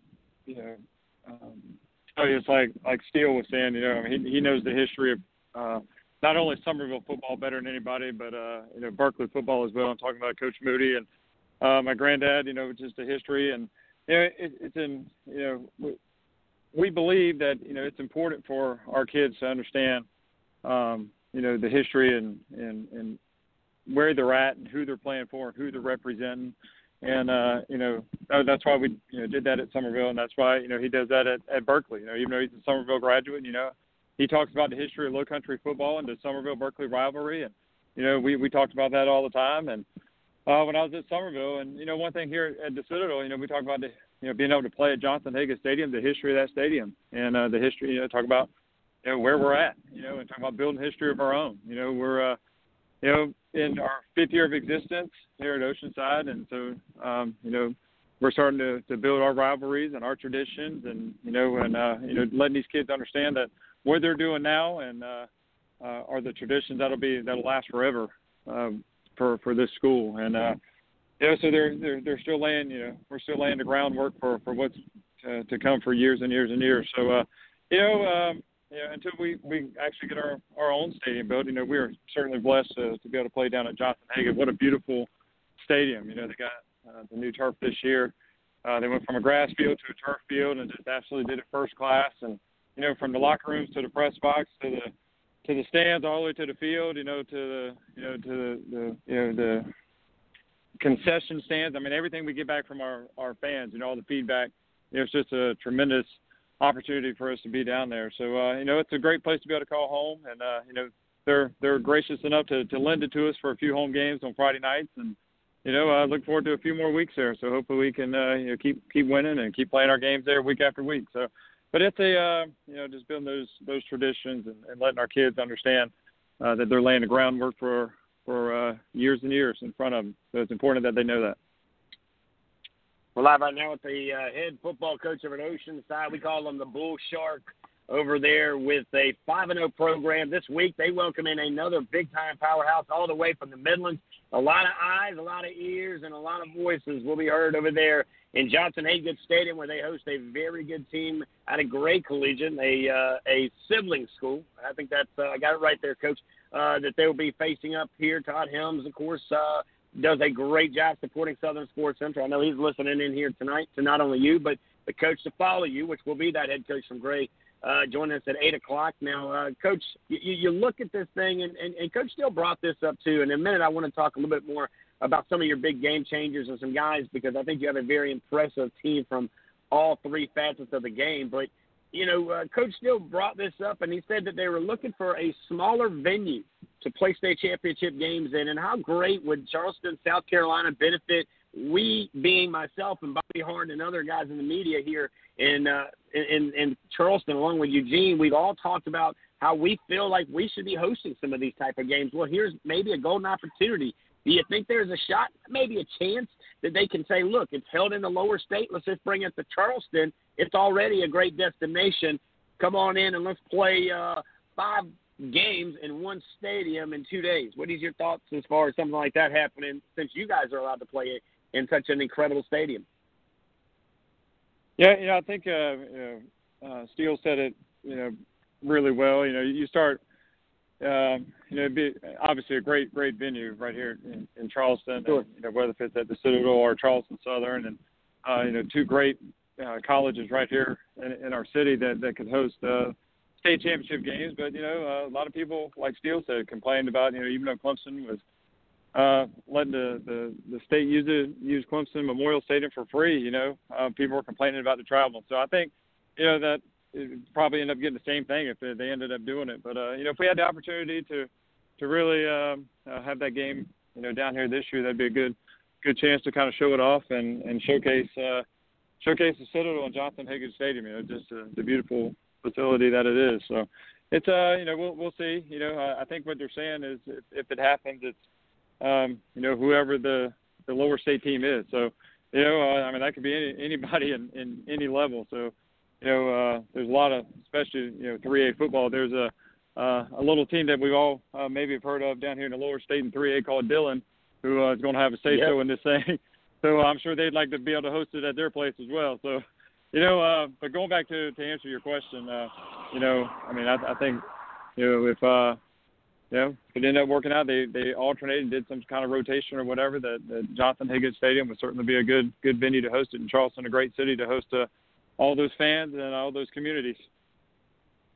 It'd be a great one. Now, yeah, Jackie Hayes is another traditional name. We talked about many coaches from Berkeley to Somerville, and you can't not talk about that coach over there with the Dillon Wildcats. And, of course, Jackie Hayes, he's by the way, last year you actually gave him the legendary trophy, the Coach of the Year trophy, if I'm not mistaken, last year, Coach. So, yeah, I agree with you. He's a guy that I know y'all have on your radar, even though you won't see him until the latter part of the playoffs. Now, Coach, before we miss out the opportunity, let's talk about some of these land sharks, man. You got a lot of great guys doing great things. Start off on the offense. Let's go defense, because the offense always gets to go first. Let's go defense. You got a great coach over there. I know he's doing things, and you got some playmakers doing things in big times. Tell us who has been some of your big playmakers on the defense, and then you can go offense and then follow it up with special teams, Coach. Yeah, really, you're talking about a great defense who's just been lights out for us this year, and they certainly got a huge challenge this week with the best running back in the state coming to our place this week. So, but yeah, right in the middle with Carson Arnold and Rhett Powell, our two linebackers, just playing tremendous. And when your linebackers are making all your tackles, that means your defensive line is doing their job. So Timmy Castine and Marcus Adams and James DeVoe, those guys up front are really doing their job, occupying the blockers and letting those linebackers run free. And then, kind of playing an outside end, kind of outside linebacker, kind of stand-up guy, Dana Brunson. He didn't play, never played defense before until this year. And, Coach O and Coach Crosby, took him, and Coach Howard, they took him and just made him just a defensive stud, So he's really kind of found his niche, playing some defensive end, outside linebacker for us, as well as tight end, and all those guys kind of play both ways a little bit for us. So, it kind of starts up front, for us. And then, when you got a good, strong guys up front, you got to be able to fill them in the back, because the teams, can't run on you. They're going to try to throw on you. And we're fortunate to have a pretty strong secondary, Ron Chauver, coming and playing safety along with Zach Hagedon. Those two guys are not only guys who can cover deep in the throwing game, but, man, they'll fill the box in a heartbeat to come stop the run. And, like I said, they're certainly going to have to be active this week, and with KZ coming in. But, then at corner, we got Coach O's son's day. He's coming and just played lights out. He plays both sides of the ball, plays corner for us, plays slot receiver for us, plays out wide for us, He's on all of our special teams. So, and then Rico Harrell plays the other corner. So, we got some. Then we got a little joker package. We bring in another heavy hitter, like another safety, to come in and play a little outside linebacker. Two that come in. So we got a lot of contributors on defense. I know I just reeled off a bunch of names, but these guys, they all. What's great about them is how they all work together, man. They're just, they really trust their coaching. Just believe in your coach and do your job. If it's a type of defense, you get in there, you do your job and do your assignment. And sometimes, you're occupying somebody so your brother can make the tackle. So it's a very unselfish defense. And you got to love that about those guys. And, that's what they bring every week. So it's a fun group to watch, and a fun group they actually make watching, defense, really exciting. Just watch those guys play and run around and kind of, pull for each other. And they're a good unit, a good working unit. So, then the kicking game, Spencer McKinley, our kicker. This is, Eugene, you're gonna love this, but Spencer McKinley, our kicker, was our defensive player of the week last week, with all those touchbacks, and so here he is kicking off and kicking all these touchbacks, and you never let your opponent, start anywhere other than the 20-yard line. That's a pretty big defensive weapon. A kickoff is the first play of defense, and having that weapon of keeping your opponent pinned down to the end zone. So it was, we would, our opponent was never able to get out of their end of the field because of that. So, and then, Coleman Franzone, just ice in his veins, kicker, young kicker, ninth grader. One of the biggest legs in the state. He's like second in the state in punt average right now as a ninth grader, and that's just tremendous. He's pinned teams inside the 5, so, he's just he's in control back there, and he also holds for us on extra point and field goals. So got some ice in his veins, but they're doing a great job on special teams, and also we're fortunate to have one of the best snappers in the country. He's rated high, extremely high in his craft, what he does, Zach Champagne. So he's a snaps for short snaps and our long snaps. So he's been a real solid job. So real pleased. I like to coach up the special teams a lot, and a lot of times I get criticized for that. Believe it or not, they're like, Coach, why do you spend so much time on special teams? At practice. I said, well, the guy who won more games than anybody in the history of football focused on special teams, so I think I'm going to do that. So that's kind of an easy answer there. So it's those guys are doing a great job though of responding to. I kind of challenge them weekly to, let's see what else we can do on a special teams unit. So, and then offensively, it's been no secret, that we've been talking about that offensive line and the size of those guys and their ability, and they've kind of lived up to that. But there's always room for improvement. Those guys are continue to, they're very tough on their grades. How they grade out each week, and they just don't get that check mark and move on to the next play. They're extremely critical of all their movements and perfecting their craft on the offensive line. So that helps our skill guys. Still the young inexperienced the guys are gaining experience at the skill positions and getting better every week. And we got a young sophomore running back, Vaughn Blue, who's starting to make a name for himself. And he and our senior Lamar, our two tailbacks, they the way they push each other at practice and compete with each other. They don't compete against each other. They compete with each other and make each other better. And as a coach, that's what you want to see from your running backs. And they're fighting every minute of every rep of every day at practice to get carries. And they pull for each other to make each other better because they know it's going to make our team better. So that's kind of a rundown of our team and where we're at so far. And looking forward to Friday night and then taking a week off and getting healthy, like David was saying, and then making our way to the playoffs.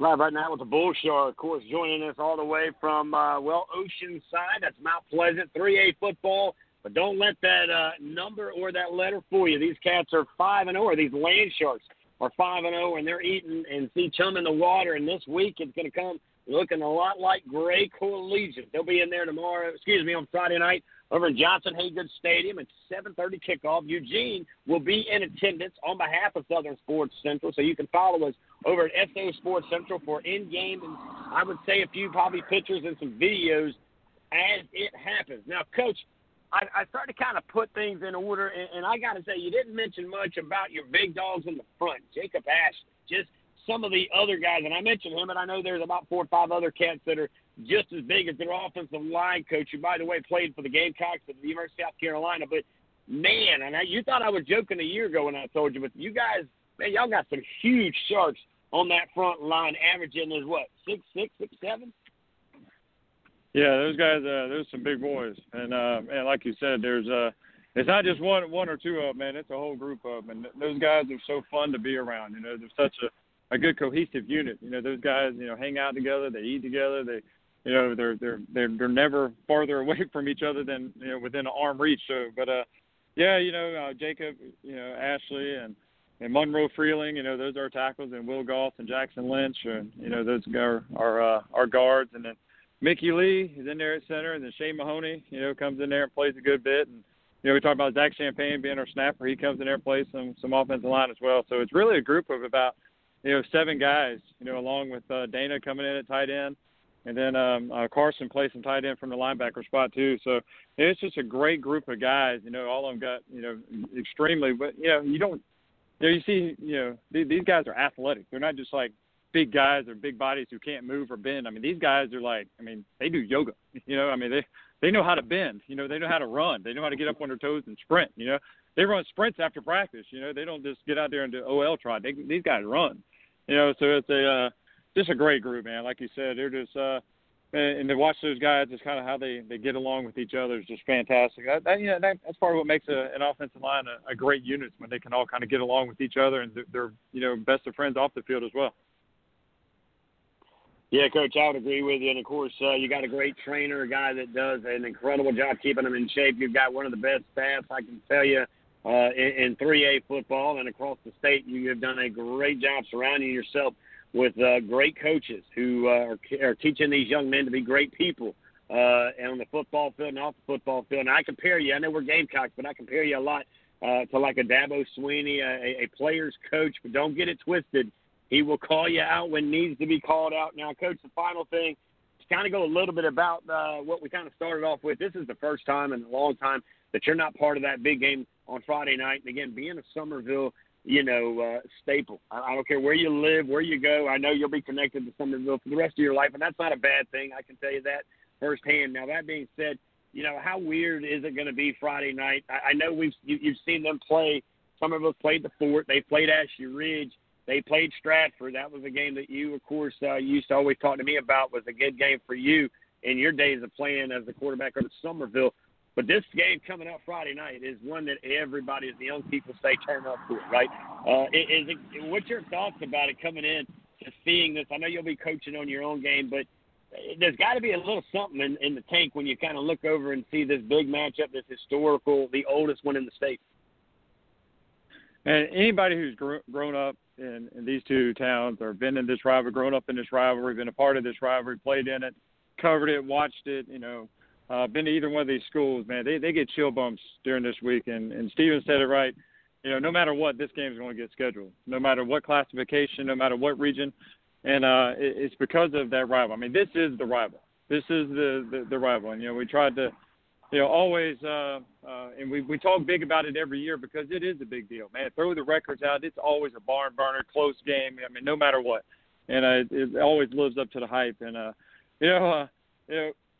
my stat, I got a bunch of, like we said, a lot of Gamecock, former Gamecocks that coach on the staff and stuff like that. But I'm going to tell you what, I got me and Markel Willis are Somerville guys, and we got another coach on staff, Matthew Harkness, who played at Berkeley. So there have been some heated little conversations this week in our coach's office, and a lot of frowns at each other. Man, we don't talk to each other, man. Told me and Markel told Matthew, man, we ain't talking to you this week. We're not communicating. There ain't no love here this week. And that's how the rivalry is. It's a great right. People in our community don't like the people in Moncks Corner. Several community, Moncks Corner, they don't like each other. They're not supposed to because of that's what high school football, to me, high school football rivalries are all about. And Friday night lights are games like this, and and it's one of those games that everybody around the state's got their eye on.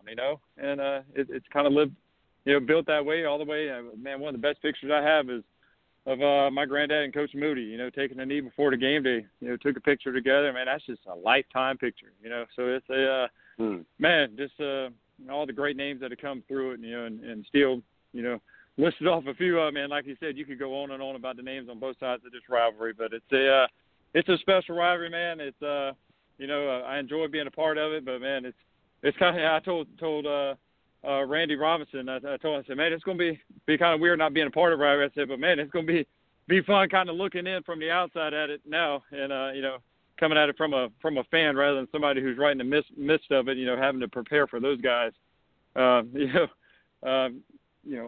a Friday night, and some years, it happens twice. Like you said a couple of years ago, we had to play them in the playoffs as well. So, but man, I know it's going to be a great game, and to have it right there at Somerville is going to be awesome. Yeah, it is. Coach, we're wishing you the best of luck. I'll send Eugene over there to keep an eye on you, and of course, Gray on Friday night. Tell your Land Sharks from me to them. We wish them a safe and enjoyable, but yet a very competitive with great sportsmanship game come Friday night. And, of course, you and I will recap it next week. Coach, you know the rule. You win the game, you get back in next week. If not, I may bend that rule and bring you back anyways because there's a lot of football. Heck, I might even get you to help co-host one if you don't play the following week, Coach. But wish you the best. Tell the family I said hello. And until next time, God bless you. All right, man. God bless you too, guys. We'll see you. All right, there you go, ladies and gentlemen. That is the head coach. He is the bull shark of the Land Sharks of Oceanside. They are sitting nice and comfortable at 5-0. They are the number one seed going forward into the playoffs. It won't happen for a couple of weeks, by the way. And they'll play all their games at a place called Johnson Higgins Stadium. You ever heard of it?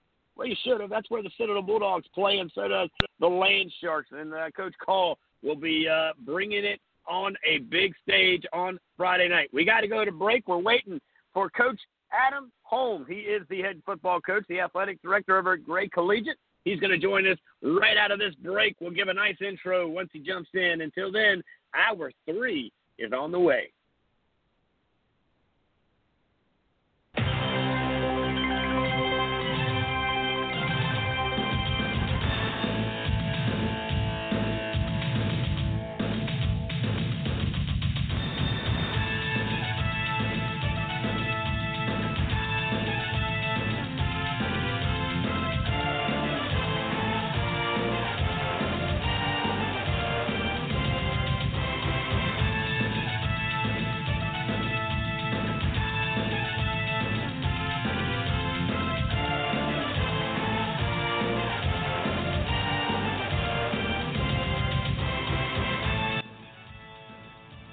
Man, oh, man, have we got 2 hours in the books, Eugene? I'll bring you back up. We're waiting for the head coach from Gray Collegiate, Mr. Coach, if I should say, Adam Holmes. Will be doing this just in a few. Remember, guys, it is Wednesday night. This is a lot of final tune coming up. He's going to join us here in just a moment. And then, of course, seconds, I know he'll be jumping in here with us. But, you know, a great interview by not one but two great guys. Steele, he is the principal over there at Berkeley High School with the Stags, doing his thing and talking about that big game coming up on Friday night. Is one of our big game of the week. Somerville hosting a very good team out of Berkeley County. That is the Stags of Berkeley.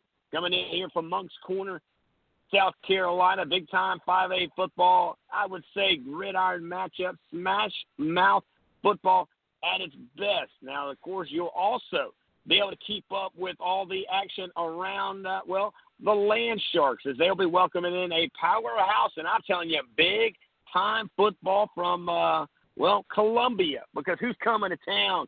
Well, family members they know as Gray Collegiate going to be joining them. That's going to be a really great game. And guess what? Let's get the boxing gloves on, because the guest, and that is the coach, the athletic director of Gray Collegiate, Coach Adam Holmes. Let's give him an intro. If you smell what the Rock is cooking.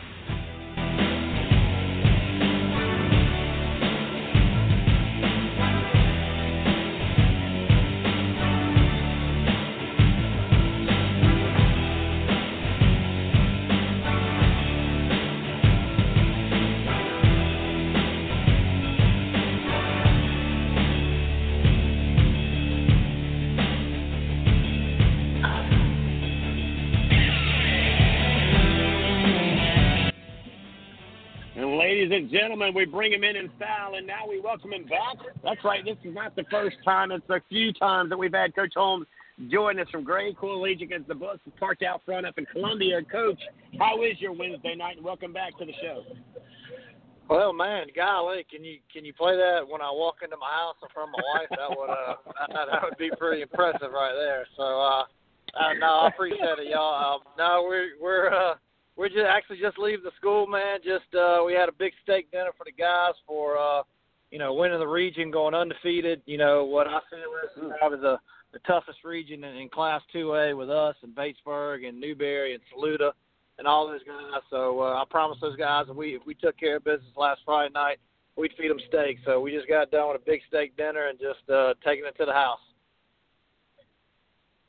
Now, Coach, first of all, we want to congratulate you and all of your team, your coaches, the students. It's a big group effort when you win the region. The way you guys have won the region, you're undefeated. It is a very good, like you just mentioned, very good, very competitive region of high school football. Don't let that 2A fool you. You guys battle against anybody, anytime, anywhere. And proof in that pudding is that you're coming to Charleston. You're going to hit the road, I-26. You're coming to the lowest part of the low country, right there almost on the peninsula, to take on, I was told you guys are siblings. It's not a brother or sister. It's called a sibling. And I do know we got Todd Helms listening, so I don't want to cause any riff-raff between the two. But how excited are you to come in here and come down to Charleston and play some lights or some football under the lights on Friday night? We're excited. Anytime you get the opportunity to come down, and play in a great venue like Johnson-Haygood, in a big-time environment like that, and, playing a team like Oceanside, two undefeated teams going at it. I guess we, like you said, a sibling rivalry we got going on right there. But, just excited about it. Joe's done an amazing job down there in his first year to get those guys, where they are. Even with the guys that they lost some big-time players from last year's team, they haven't missed a beat. So we're excited about it. I mean, I think Joe probably is as well. That, for me, this is, we've been battle-tested through the region, and this is only going to help us get prepared, as we move into playoffs. With when they start playoffs now, and it's 1 versus 2 seeds in the first round, there's no cupcakes out there. You got to bring your lunch pail on in that first round. So a game like this will just, only get us more ready to try to make a run in Class 2A. We're live right now with the head coach, athletic director from Gray Collegiate. These guys are region champions over there in their 2A division, or region, if you will, after a big win this past Friday night. But this Friday they come down to the Low Country where they'll see the likes of the Bull Sharks, Joe Call, and the Land Sharks. It is I got to say, two heavyweight matchups between two big giants in their own way, Coach. When you look at this thing and you look at this game, you know, to scheme a team like the Land Sharks, do they match up against anybody like you've seen all year? I know you've seen multiple offensive teams because I saw your region before we brought you in on the show just moments ago, and it seems like you've got a very good variety of offensive teams within your region. Does that kind of help you? I would imagine so. Get ready for a team like Oceanside. Yeah, Rich, I mean, you know, one, their offensive line is huge. Those two tackles are really good, and they come right at you. You know, Newberry is a big physical team. You know, they're coming down from 3A to 2A. You know, so last week we saw a lot of, you know, power and ISO and counter. So hopefully that gets us prepared. But, you know, they just do such a good job, you know, up front offensively and with the running backs, both running backs they got. Their quarterback has done a great job of stepping in and kind of distributing the football around. Defensively, they're very sound. You know, Coach Alford, me and him go way back. We coached together back at Orangeburg Pro when I got my first job, and I hired him on, and he moved on and did amazing things as a head coach now back at Charleston as a DC. You just see him very sound, doing a lot of different things, a lot of multiple fronts, give you different coverages that you got to be prepared for. So I think it's just going to be a great matchup. You know, we got some guys that we feel like can do some things. So, again, we're just excited about it to be able to come down there and play a great venue and just play a good football team.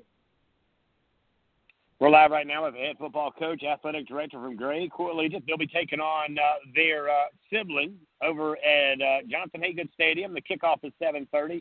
You will find all of the action right here on SO Sports Central. Eugene will be in-house tweeting it out from play to play, from time to time, and until the final zero hits that clock. We got you covered on one of our game of the weeks here in the Low Country. Now, Coach, tell me, I looked at a lot of your roster, and I see a lot of impressive guys, but this is not an unfamiliar conversation as you guys just continue just to put dogs out and around. But before we talk about some of the guys that you had last year, you know, let's talk about the guys you have this year. Give me some of the big names from your we'll start on the defense. I think that these guys are a bit with some of the shutouts that they've been given.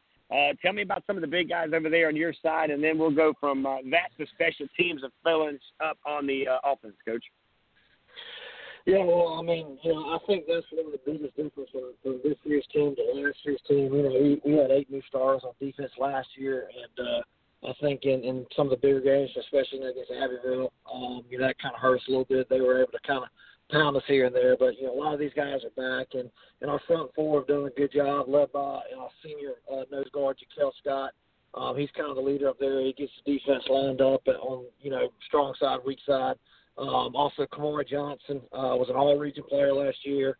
A physical kid, quick kid off the edge, can rush the passer.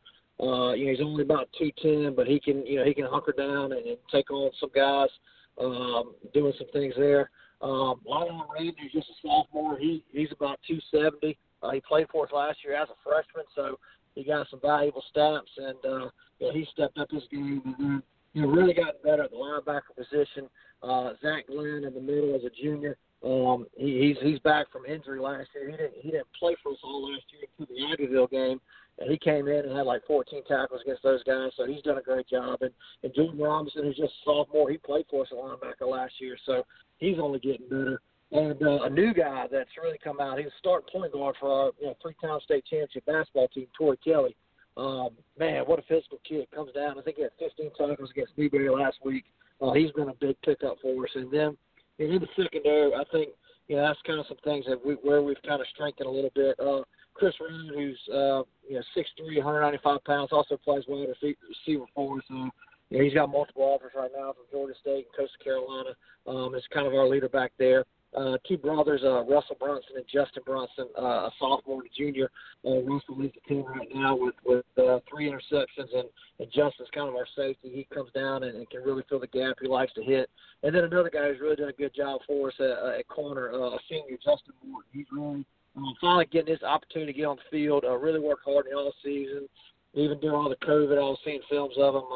So, again, I think that's been a bigger difference for us this year, where we've really strengthened on the defense side of football. Now, Coach, we start looking at some of the offensive guys, and it seems like even though there was a guy, very familiar last name in Holmes, who's now, by the way, a quarterback and already showing off a little bit of that great talent in the next level, you guys haven't skipped a beat really in the offense with his leadership, the new quarterback that's taken the helms, no pun intended there at the quarterback position. But tell me a little bit about your big guys on the front line and those big wide receivers, and you start to kind of look at some of those things as well, Coach. Yeah, well, I mean, our offense really has kind of been centered around our running back, Casey Adams, who, I just put him up against anybody. He's got right now over 1,000 yards. Last week against Newberry, a very big physical team. I mean, they loaded the box on us, and we were still able to do great things. He had 25 rushes for 329 yards and 4 touchdowns. So just one of the most electric guys. I've never seen lateral movement like he has. Just a special talent, and teams need to get on him quick. But, up front, too, as well. Our guys aren't too shabby up there as well. Chaz Adams starts for us at left tackle. He's about 6'3", 270. Our left guard is Elijah Young. Big physical kid, likes to lock in. He's about 6'4", 320. A.J. Johnson has been our leader. He started since he's a freshman. He's a junior. It's his third year. And he's 6'2", 285. Really athletic kid to be so big. And at right guard, Trayshawn Green. He's 6'1", 305. He's another guy that's really gotten better over the offseason, gotten his opportunity now to play. And then at right tackle, Wesley Lork played guard for us last year, but using his athleticism a little bit more, he's kind of stepped up out there. And he's, Wesley's about 6'4", 260. So, again, as good as KZ is, offensive line has done a really good job. Coached by Corey Holmes, a guy who played at South Carolina, played in the NFL, was a strength and conditioning coach at USC, and he's really done a good job with those guys. And then out wide, I already talked about Chris Roan. He's kind of our leading receiver right now. Like I said, he's 6'3", 195, really electric with the ball in his hands, a fast kid who can really, if he gets in the upfield, is going to run away from you. Then another senior wide receiver, Nakeem Smith, who's 6'5". He's kind of our bigger guy. He has done a good job for us. Has been a 3-year starter for us. And then the slot, Devin Johnson, kind of a smaller, shiftier guy, but can do things for you, as a slot guy over the middle. He's had some big catches for us. And then kind of a guy who's really just, been a guy that has really worked hard and is kind of that go-to guy here and there, Gary Monroe. He's just kind of been our workhorse mentality. He gets all the receivers lined up, makes sure he knows where everybody needs to be. And I'm proud of Gary for how hard he's worked. Now, Coach, we talked about special guys doing special things, but I kind of think with this new COVID situation and the lack of maybe preparation, that special teams are going to be a big conversation as we get deeper into the playoffs, because it's going to come down to that field goal or that guy able to kick it back into the end zone to keep these guys from running it back and putting 6 on the board. Tell me about that guy over there for you. It seems like you've got some special teams that does some special things as well, Coach. Well, we do, and let me also, I'm sorry, I apologize. I didn't, I left out our trigger man there at quarterback, Trey Robinson. Trey is an athletic kid, 6'3", 190 pounds, brings more of a dual threat. He's definitely different than Hunter. You can't replace a guy like Hunter Helms, but Trey brings the athleticism a little bit more. So, teams try to key on KZ, then, Trey's able to pull it on the backside, read that backside in, or do some quarterback runs. So, Trey's also a big part of our offense. But when you go to special teams, our kicker, Rivers Teeter, Rivers is a basketball player. When you see him, he's about almost 6'7", has done a good job for us on kickoffs, and he's also our punter as well. Sean Anderson is our field goal kicker, comes in, does our extra points and field goals. This game, past couple of years have been, it was a 7-point game last year, and the year before we went for 2 to win it and didn't get it. We've given up 2 kickoff coverages in each one of those games, where I think last year we battled back and tied it up 35-35, and we give up a kickoff return for a touchdown. And 2 years prior, we were up, I think, 19-13 at half and opening kickoff. we kick it down to like the 1, they fumble it, and we just can't get them down, kind of like how South Carolina did, and he returned it. So special teams is one of 3 phases that you got to win. You know, that we talk every day about it. You got offense, defense, special teams, and pretty much to win a football game, you got to win 2 of the 3. And special teams is one where you can kind of pick up some advantages here and there. So we've definitely been working on some things in our cover schemes and doing some things to make sure our guys are going to be ready. We're live right now with the athletic director, the head football coach. He probably does multiple things on top of those as well, and that is Coach Adam Holmes. He joins us here on another night. And this is not, again, his first visit here on the show, as we have the bus pulled up in Columbia Gray Collegiate, talking about the big game coming up on Friday night. These guys will be making that trip. They'll be heading eastbound on I-26. They'll find themselves at 7:30 with kickoff at Johnson Haygood Stadium, taking on a family member of theirs. Of course, some friendly fire, if you will be taking place in between the lines on Friday night between Oceanside and Gray Collegiate. It's going to be a good matchup. If you in and around the Low Country, that's a game you might want to venture to, because many of the media, along with Eugene representing Southern Sports Central, will be in-house, in attendance, and you can follow the game at SO Sports Central for all of the scores, the big runs, and a few touchdowns. Eugene will get that camera up and moving as well, so don't miss any of the action. Now, Coach, before I get you on maybe some comparison between you and Coach Call that I think is going to be a did you know part of the end of the segment here, Coach, let's talk about some of the big dudes that you have coached and you've seen. One of those is, Mr. Helms. He's a 5-star guy. I met him, by the way, last year for the first time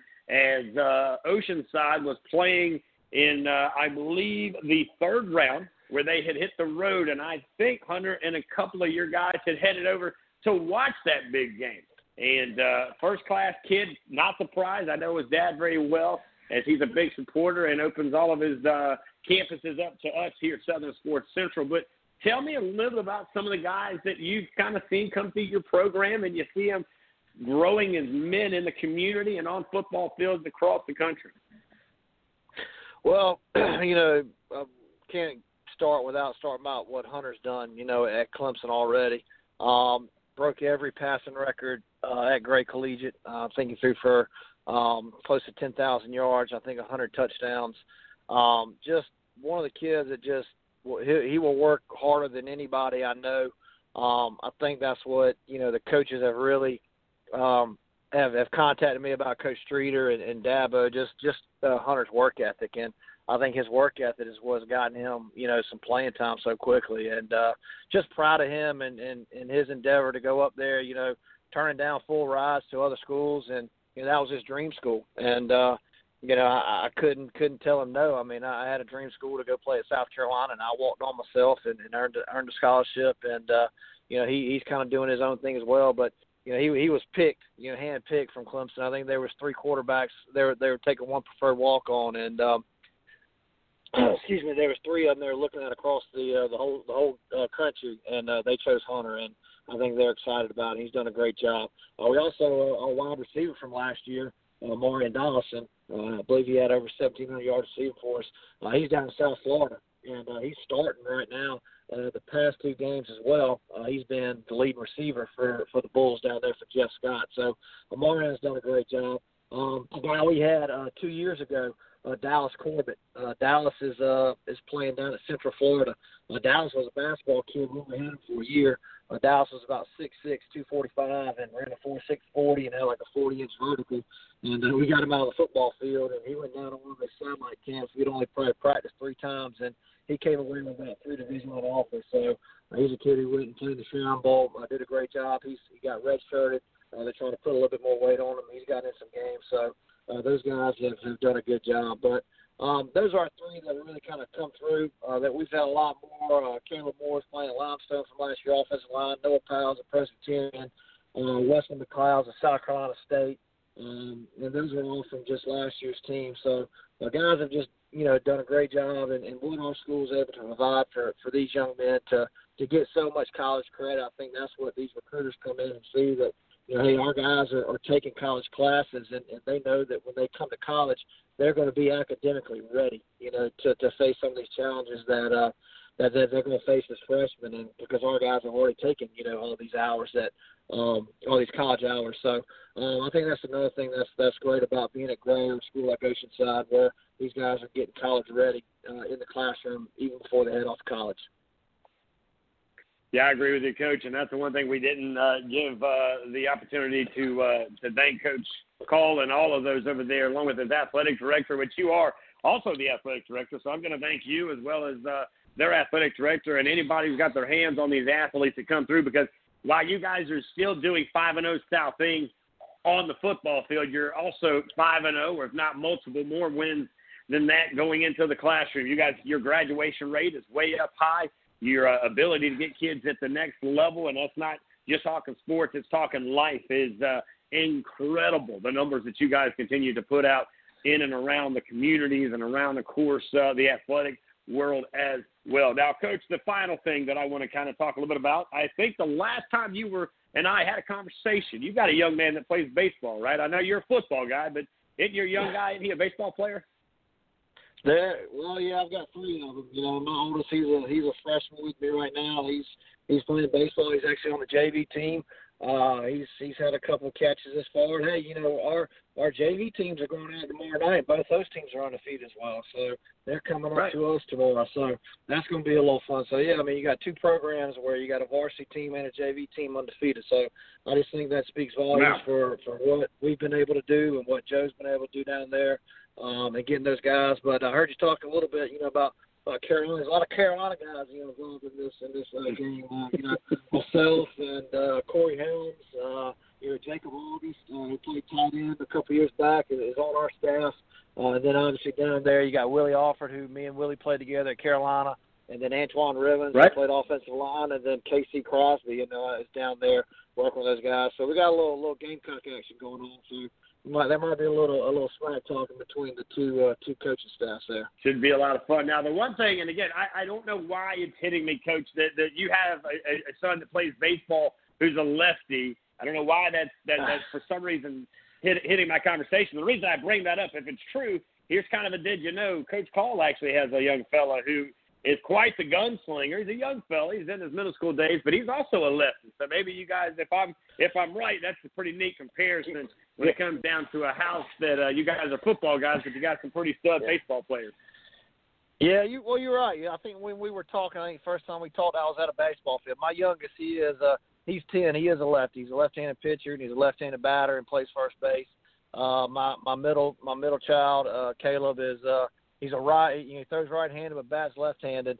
And then my oldest, Connor, he's all right-handed. So yeah, you are right on that end. And then my youngest Hayes, he's the one that does kind of like to sling the football around a little bit. So we got to keep working with him on that. But yeah, that is a fun comparison. Baseball is a sport that all these kids love to play. But I think as they get older, I know my oldest Connor's really enjoyed this year at the JV level, and it's really kind of fitting him very well. Well, Coach, I want to say on behalf of all of us to you, man, we appreciate the love and the support of Southern Sports Central, the ability for us to just come in and be a part of, your program. You're doing it the right way, and those are the type of programs. I know Coach Helms is listening, and he knows firsthand if you're doing it the right way, then you're good with me all day long. And we look forward to seeing you Friday night. I won't get the opportunity. I'll be giving the call for the Fort Dorchester-Wando game over there at FD Sports TV, but I do have a guy that's going to be ready to give you a fist bump, and thank you for joining us tonight. And then I'll reach out to you off the air at some point here in the next few days just to kind of catch up and just kind of see how life's treating you, buddy. Well, you got it, man. I appreciate y'all. Like I said, the coverage that y'all do down that way. Again, it should be a great game. I know I'll see Eugene down there, and we'll talk. But, yeah, 2 good teams going at it, 2 first-class programs. Kind of, like I said, we're in year 7 and trying to get it to this point is, football is kind of something that's not easy to build, and it took some time. We were the first ones to kind of get into its grade. We started out early, and then Oceanside came around, and they were able to turn around quick last year with Coach Courier, and then now what Joe's doing. So we're just a fan about our schools. I know Joe is as well, and, that both programs are we're, I believe, ranked number 2 in the state in 2A, and I know they're, top 5, I think, last time I saw. So 2 good programs that are really doing good things in both classifications, and just looking for a good, fun football game tomorrow, Friday night. All right, Coach. Well, best of luck to you. Safe travels by all means. Good sportsmanship throughout tomorrow or Friday night's ball game, and safe travels back. And, again, we look forward to catching up with you. If you can kind of, after the game is all said and done, I'm going to send you a message and invite one of your playmakers, your player of the game, hopefully can join us next week, kind of recap the weekend that was. And, of course, we can talk a little football with one of your ballers as this season will continue after this Friday night, Coach. That sounds great, Rick. I appreciate it, man. Thanks again for, like I said, all y'all do for high school sports. You got it, buddy. God bless you and your family. We'll see you soon. Thank you. All right, there you go, ladies and gentlemen. That is the athletic director, the head football coach. He's probably picked up a few things of trash around the campus. Heck, he's probably even mopped the floors. I'm sure he's cut some grass, so he's probably got about 9 different hats. But tonight, he was our guest of hour number 3 to start it all off. And, of course, our, 4th guest of the night. We got one more, as long as Lowcou Sports didn't get too wrapped up and busy, because, boy, oh, boy, did the beat writers, these guys don't never sleep. But guess what? They're joining us next right out of this. The Pack is back right here on Southern Sports Central. Hour 3, we're halfway home into it. Coming up next, it's Lowcou Sports time right here on Southern Sports Central.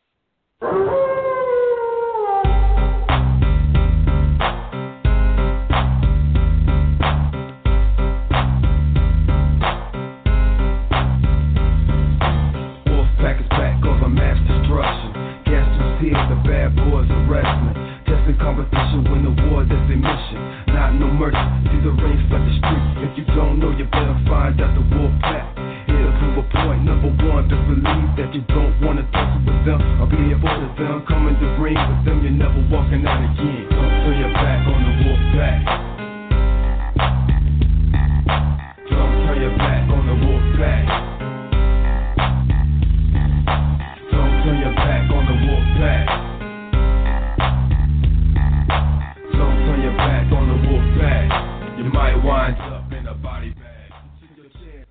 Hey, welcome back, everybody. It is the NWO Sports Radio, Southern Sports Central. I'm Richie Alba alongside Eugene Benton for the final 30 minutes of the best damn sports show, period. And I stole it. You know it. It is what it is, and we're going to own it going forward right here on this network, because we're getting ready to bring in Wes Kerr from Lowcou Sports. Man, the excitement, the adrenaline, and everything you can imagine here on a beautiful Wednesday night, but it continues tomorrow night. We are going to go for the trifecta. Myself, Richie Allman, of course, we're going to bring in Eugene Benton. And who's going to run the board and kind of run the show tomorrow night? Brandon Biscobing. He is all the way up on the Grand Strand, and we'll talk all of the coast to the coast that you can handle tomorrow night. And it will be a takeover of the South Carolina High School Blitz, as we'll give Miss V a little more time. Our thoughts and prayers with Miss V. She's lost her mother. And I got to know it's a really hard thing. I've been in conversations with her. She's doing well, but we don't want to rush her back. We want her to take her time, and I promise you, I got a feeling she will make a return next Thursday night, but not this Thursday. Again, it will be the takeover of the South Carolina High School Blitz. We'll get some players. We may have a coach or two drop by. Who knows who will hang out with us on a beautiful Thursday night. I'll be coming to you live from a football game. Eugene will be remote. And, of course, in the studio, in our Myrtle Beach studio up on the Grand Strand, will be Brandon Biscobing. Again, that show kicks off tomorrow night at 6 o'clock right here on the network of Southern Sports Central. Now, we're heading down to the lower part of the Low Country. It's time to bring in the big man all the way from that part of the world, from Lowcou Sports, Mr. Brandon Kerr. What's up, brother? I'm doing great. How are you? Man, if I was any better, I got to be honest with you. Usually I'd say I'm in the Bahamas or I'm sitting somewhere else, but I like where I'm sitting, man. I like being in South Carolina because we're talking high school Friday night lights, and ain't nobody else gets the excitement that we get. Well, of course, there's a few states that do, but I know in North Carolina, Virginia, and a few other states, they wish they were living here, and they may say they were here and not there. But that being said, man, how about the breaking news out of Beaufort? The boys are heading up to the Grand Strand to take on Carolina Forest, which is the guy that's going to do the show with me tomorrow night up there in Myrtle Beach. What's your thoughts of them taking a road trip with all this craziness going on? Yeah, so actually Beaufort was supposed to play Hilton Head this week at Hilton Head High School, but of course after a Seahawk tested positive for COVID-19 last week, the game in the previous week against May River was canceled, and so was this Friday's contest against Beaufort. So the Eagles were looking for an opponent, and boy, did they get a good one this Friday. Carolina forced the Panthers. What a matchup this is going to be. Well done to Bryce Lyburn to pick up his opponent quickly. Beaufort's, they've been rolling through this region. They blew out May River, who was their biggest competition. They were just too good for pretty much every team in Region 7-4A. So that will test you, and Carolina Forest certainly fits that bill. I think it's going to be a great, really beneficial matchup for both teams. Beaufort's still unbeaten. Their offense has been outstanding with Tyler Haley, who's been probably the best quarterback in the Low Country so far. I mean, Ahmad Green's a fantastic runner, but all around, if you got to choose one guy to play your quarterback here from the Low Country, Tyler Haley has been outstanding. His arm has just been superb this year. His accuracy has been outstanding, and just made some really, really big throws this season, especially over May River. And boy, he's maintaining a fantastic touchdown to interception ratio. That really shows how much he's improved this year. A guy who came back from injury, he had to miss the last half of last season, and he has been spectacular in this abbreviated campaign. The defense is even better, I think, for Beaufort with that strong defensive line, featuring some college prospects like Demon Smalls. So Carolina Forest, they're going to get a tough test here with Beaufort. This is a team that's been dialed in all season long. As I said, pretty much blew out the region test that they had, and that May River game was not even close. May River was their strongest threat in that region. And so, I mean, Carolina Forest, they've really got some strong players. We've seen them have some really nice success beating Conway, beating St. James, crushing them 70-28. Had a rough start to that game, but the defense fueled them there, and then they ran away with it in the second half. And tough loss to Assumption, 34-27 earlier in the season. But I got to say, Carolina Forest is looking one of the better teams in 5A and one of the best teams in the state. Luke Janik is unbelievable. A couple rushing scores he picked up against St. James. I mean, he's going to be a really, really tough. That's going to be a great matchup between Janik and that Beaufort defensive line. I'm excited to see how that goes. It's going to be a great battle in the trenches. And Luke Janik, that you don't get many tougher tests than that Beaufort D-line. That's going to be a great matchup. And then quarterback Kyle Watkins. Beaufort secondary did that much this year. This is a prove it game for that secondary, that part of the defense, because Kyle Watkins, he can play quarterback. So we'll see. This is going to be a very, very fantastic battle between two outstanding teams who have really, really had strong starts to this season. And Beaufort's just getting better and better on defense. It's going to be a really tough test for that unproven side of the ball. I think the Eagles on offense, they should be able to move the ball, but they're going to certainly have a difficult challenge out of them. The Carolina Forest has a legit secondary. We've seen Tyler Haley. He's been outstanding. But will he play well against some elite, very, very elite talent that Carolina Forest has to offer? So should be a really measuring stick game for both. You've ran through this region, but can you perform up to one of the best teams in all the state? And this is kind of a tune-up game. Obviously, you want to see that Beaufort can handle this stiff competition as prepare for the 4A playoffs. So it's just fantastic that Bryce Lyburn was able. Obviously, you don't want COVID to impact the season, but I think if you're Beaufort, you got to be excited that you get this opportunity to play a top-tier team, because you really haven't had that competition. Haven't really had the chance to play a really, really solid team yet, and this is going to really provide a great litmus test to see how prepared you are for the postseason. Yeah, I agree with you. We're live right now with Wes Kerr, of course, with Lowcou Sports, talking about this big matchup came because of the situation that is. We don't use the word often, but because of COVID, it has now put up a top 10 team in 5A football, and you go all the way down to some 4A football to find out exactly what they'll be going up against. I know you guys are in the top in 4A football, a heavyweight matchup. And again, my question is, there's a man that plays defensive back for that of Beaufort. I've had him on the show before. I know a guy that trains him in the off season, and I've had a chance to get to know him personally. Is he back, and will he travel with the team to battle out on Friday night? Yeah, that's still up in the air. That guy, he's been trying to prepare to come back, and I believe you're talking about Daryl DePass. Is that correct? Yes, sir. Yeah, Daryl DePass has been he's been a phenomenal piece for the Buford Eagle defense. They've been really wanting to have him back, and I don't expect him to play, but I'm thinking this is a guy who Bryce Labbing's going to really be excited to have when the playoffs start in the coming weeks, because I think Buford really needs help. I mean, they got an elite defensive line already, and that guy's just a really, really nice difference maker. Daryl DePass, so I'm excited to see him come back. I don't think he'll play this week. I think he'll be sitting another one out, but I think he's on the right track to getting back to the playoffs. And so this is another guy who just the Buford's defense has been really good already, but this is another added addition to an already stacked group that's going to make that secondary and that pass defense even better, which is really important because they're going to be facing some great competition as they get further in the playoffs. So it's going to be great to have that guy back. It is going to have a huge impact to get him back. We're talking about that big matchup against, of course, the number 10 Carolina Force Panthers in 5A football. They'll play against the number 17 in 4A football, and that is Buford. The boys from the lower part of the Low Country, look, they got to get it. They're going to earn it, and they're going to travel to Myrtle Beach to testify about it Friday night, 7:30 kickoff. Brandon Biscobing will bring you the call. We'll tweet it out over there at SO Sports Central. If you would like to listen to the call live, you can do that. He is the voice of the Carolina Force Panthers. Now, there's some other football going on, and there's a few teams you start to think about this, Wes, that are not playing right now because of certain things, but there's also some realization that, you know what, we're not going to make the playoffs.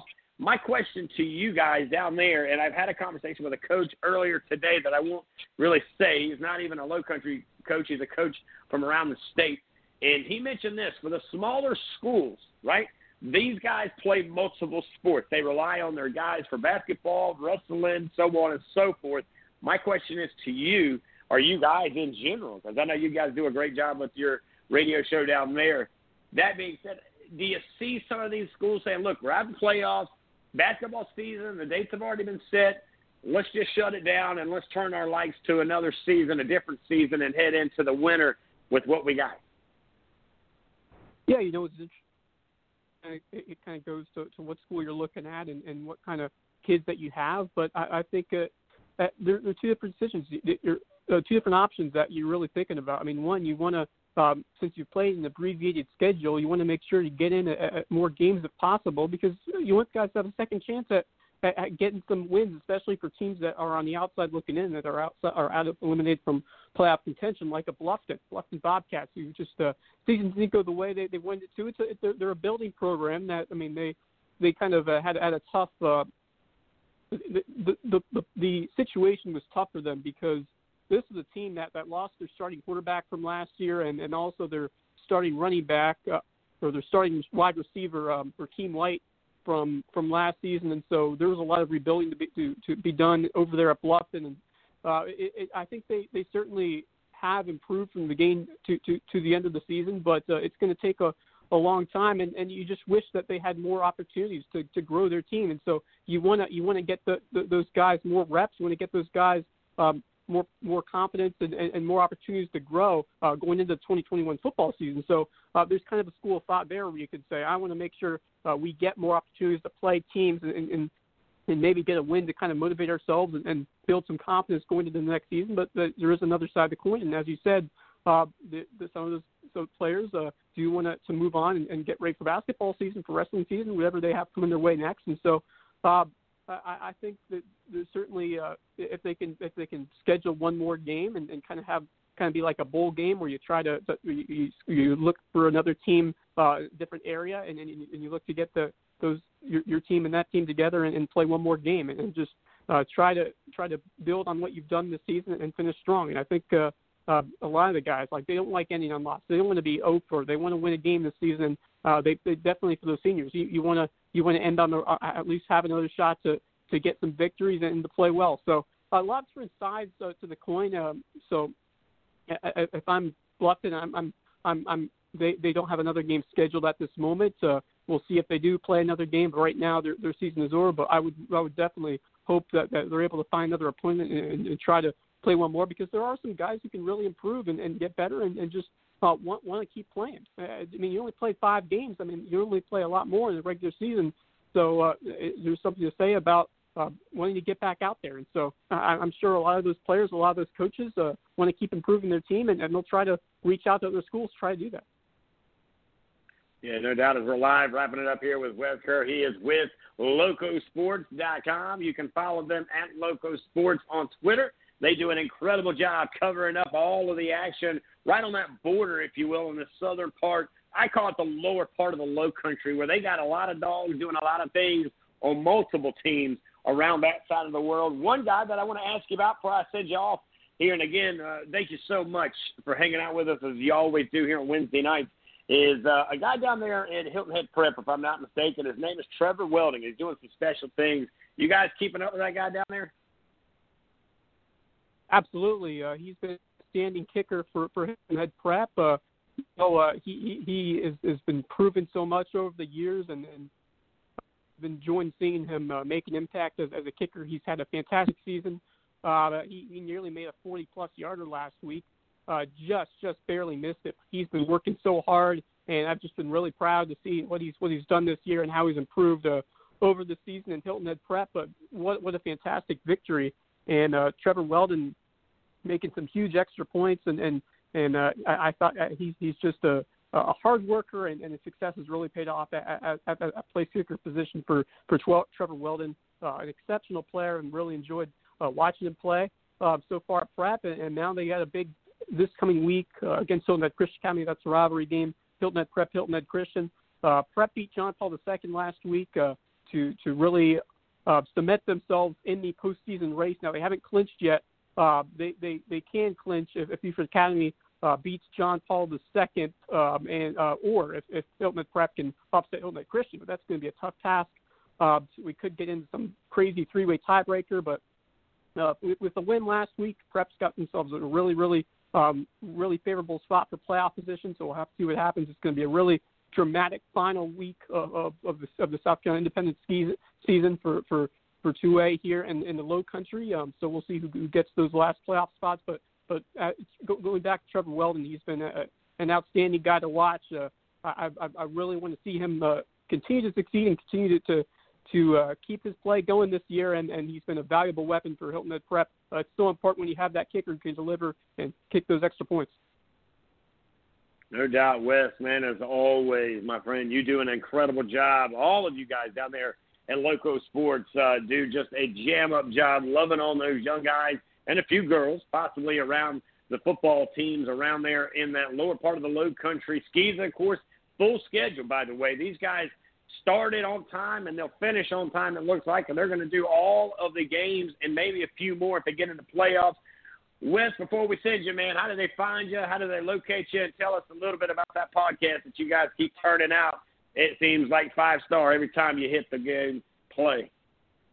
Absolutely. So we put up 5 podcasts a week, 2 football recaps, 2 football previews, and we also do an interview show where we've been catching up with some state champs and state champion golfers who just clinched a big title, the May River Girls. Congratulations to them. We're going to be catching up with them tomorrow. We're going to be putting that podcast out by the end of the week. And, of course, as I said, previewing all the football matchups, recapping all the football matchups, 5 episodes a week. And we got all the stories, all the recaps, and all the things you want on LowCouSports.com. Go over there, look at the podcast, and you can also listen to the podcast on Apple Podcasts or wherever you get your podcast. So our Lowcou Sports Lowdown podcast, 5 a week. Check out all of our recaps. Check out all of our content on LowCouSports.com. Man, you hear the excitement. All of a sudden he became not just a breaker downer, he became a game changer. I mean, he talks about that passion, man. When you do what you love, does your voice change, and do you promote it just a little bit easier? And I got to tell you, Wes, I love working with you guys. Still working on it with you two guys. I got to get y'all over here and at least give me 1 show. I'm not greedy. I don't need 5 unless you got 5 you want to give me. But I'd love to have the chance. And your guy already knows this conversation's coming. It's already happened once. But I'd love to have the chance of putting you guys right here on our network along with our great team here to just make us that much better, that much stronger. We like to say we're the NWO of sports radio, kind of the Avengers, if you will, of the takeover of the state of South Carolina, and we need it, man. We got to have it. Like that cowbell, we got to get more of that right here on this show and more. So, again, thanks for what you do, Wes. We'll talk to you soon, my friend. Thank you so much. Always a pleasure. Ladies and gentlemen, when you get guys like Wes Kerr from Lowcousports.com, you know you're living right, you're doing right. And I do want to take a moment to thank him and those teams down there in the lower part of the Low Country. We're all going in the same direction. We're just hanging out in different cars, but we're going down 17, if you will, to handle the business from the Low Country to the lower part of the Low Country, all the way up to the Grand Strand, to the Midlands. And yet we hung out earlier this past week in the upstate. Now, I also want to say this. We want to thank all of our guests tonight, because without these guys, you know, we're just an average bunch of Joes here, and that's the last thing that we're going to do here on Southern Sports Central. We're going to bring you what you want, what you need, and what you can understand, and that is guys like David Shelton. He works with the Post and Courier. He covers it across the great state of South Carolina, doing some things, but quite frankly, you couldn't imagine it when this whole thing started, that we would be blessed with so many great guys like David Shelton. And then at 7 o'clock, we headed to the principal's office all the way to Berkeley, and that is in Moncks Corner, South Carolina. 5A football and athletics at its best. They've got Coach Cox doing the baseball thing. You know they got Randy Robinson over there doing his football thing. They'll be taking the Stags over there to Somerville, 7:30 kickoff over there at a legendary field, doing some legendary things. There'll be some new guys that'll be handwritten into this book of history between the two great programs at 7:30. It ends sometime around 10:30. We'll have some tweets going out over there at SO Sports Central throughout that game as well. But it was the coach and the principal, if you will, Steele, joined us. And I did get a zinger on Twitter from Joey Steele. He's the offensive coach over there, offensive line coach at the Fort. He let him know, you are not the real Coach Steele. We'll take about that. We'll table it and talk about it next week. Also, it was the Bull Shark. He is the Bull Shark over there with Oceanside. Coach Joe Call joined us at 7:30-ish. And I say ish because we went a little long there with the principal as we took a minute to get out of his office. Never a good thing, but it was a good thing tonight. But yet, it was Coach Call that talked about his impressive 5-0 season as they're playing it in a place that he's very familiar with. He was a quarterback over with the Citadel, and now he's coaching a team that gets to call that place home over at Johnson Haygood Stadium, and they'll be playing against Gray Collegiate, which, what a coincidence. Their head coach also is the athletic director. Adam Holmes joined us, a former Gamecock, current head football coach over at Gray Collegiate. They'll be going head-to-head. It's 2A versus 3A. It's two 5A programs that are well connected with many ways, and they like to call themselves siblings, but I'm sure off the mic the conversation might be different. But we do want to thank Coach Adam Holmes for joining us tonight, updating us, educating us, and entertaining us on his team that's doing impressive things. They have won their region along with Oceanside. So both of these collegiate programs doing things in, around, and on the football field. That also, of course, was followed by our final guest here, and that is Wes Kerr from Lowcou Sports, who did, as always, representing the lower part of the Low Country right here on Southern Sports Central. You can find them usually in hour number 3 right here on Wednesday nights. And as always, we appreciate all of their work to help us cover everybody across the great state of South Carolina. This is the one-stop shop when it comes to high school sports, as well as college football. And we talked some NFL. And, oh, did I mention, by the way, Eugene, I bring you back. Congratulations to myself. I know Reggie's a little bitter right now. He's probably drinking a little bit of bitter tea because his Giants did the same thing that I did last night and watched my Dodgers win, well, in World Series.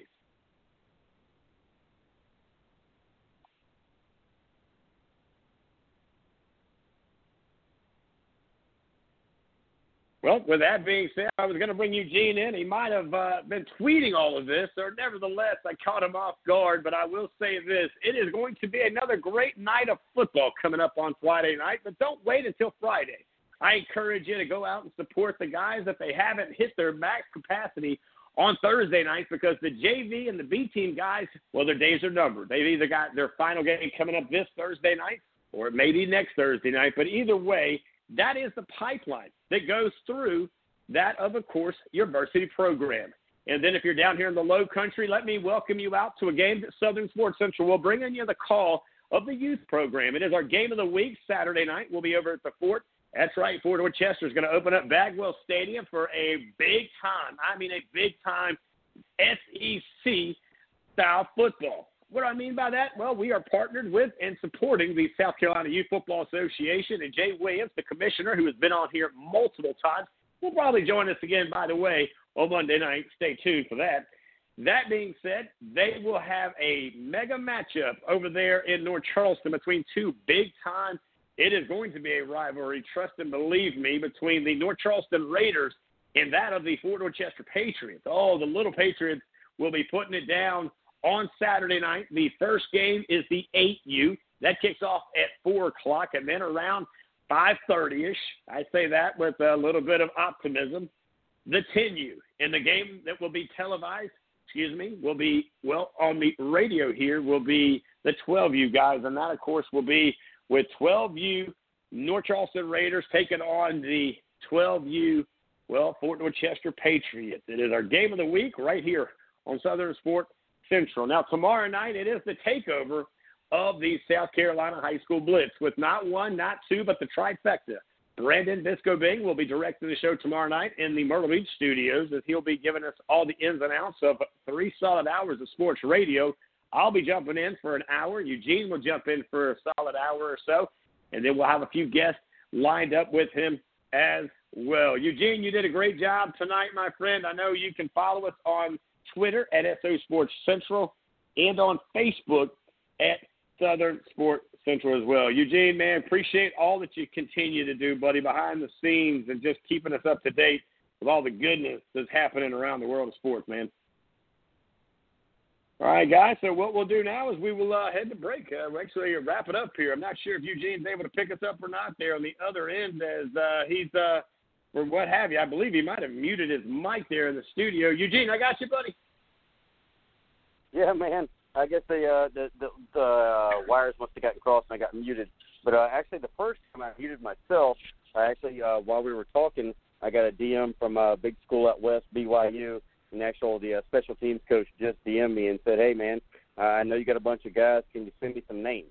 And I was like, "Yes, sir. Let me do that." So, anyway, buddy, thank you for everything, and I just really love having the coaches on, and of course, Principal Steele on. Man, that was some great fun. Having these guys on, the rivalry lives on no matter who's the head coach and who's playing on the field, because it's about the community, it's about who they represent, it's about the jersey. And I just loved it, man, having Coach Call, Coach Adams, Lowcou Sports catching us up, all that you do, and I know it's going to be a great Friday and Thursday night for us, and looking forward to it, big guy. Yeah, it's going to be a great one here, guys. We do want to thank all of our listeners, all the supporters, everybody who does what they do, so that we can do what we do, guys. On behalf of all of us, to all of you, don't forget tomorrow night, it is kickoff time at 6 o'clock. You'll hear the takeover of course, the South Carolina High School Blitz show. That'll be, of course, with myself, Brandon Bisco-Bing, and Eugene Benton, guys. You get the trifecta. Until then, God bless. Take care. We'll talk it tomorrow night, 6 o'clock.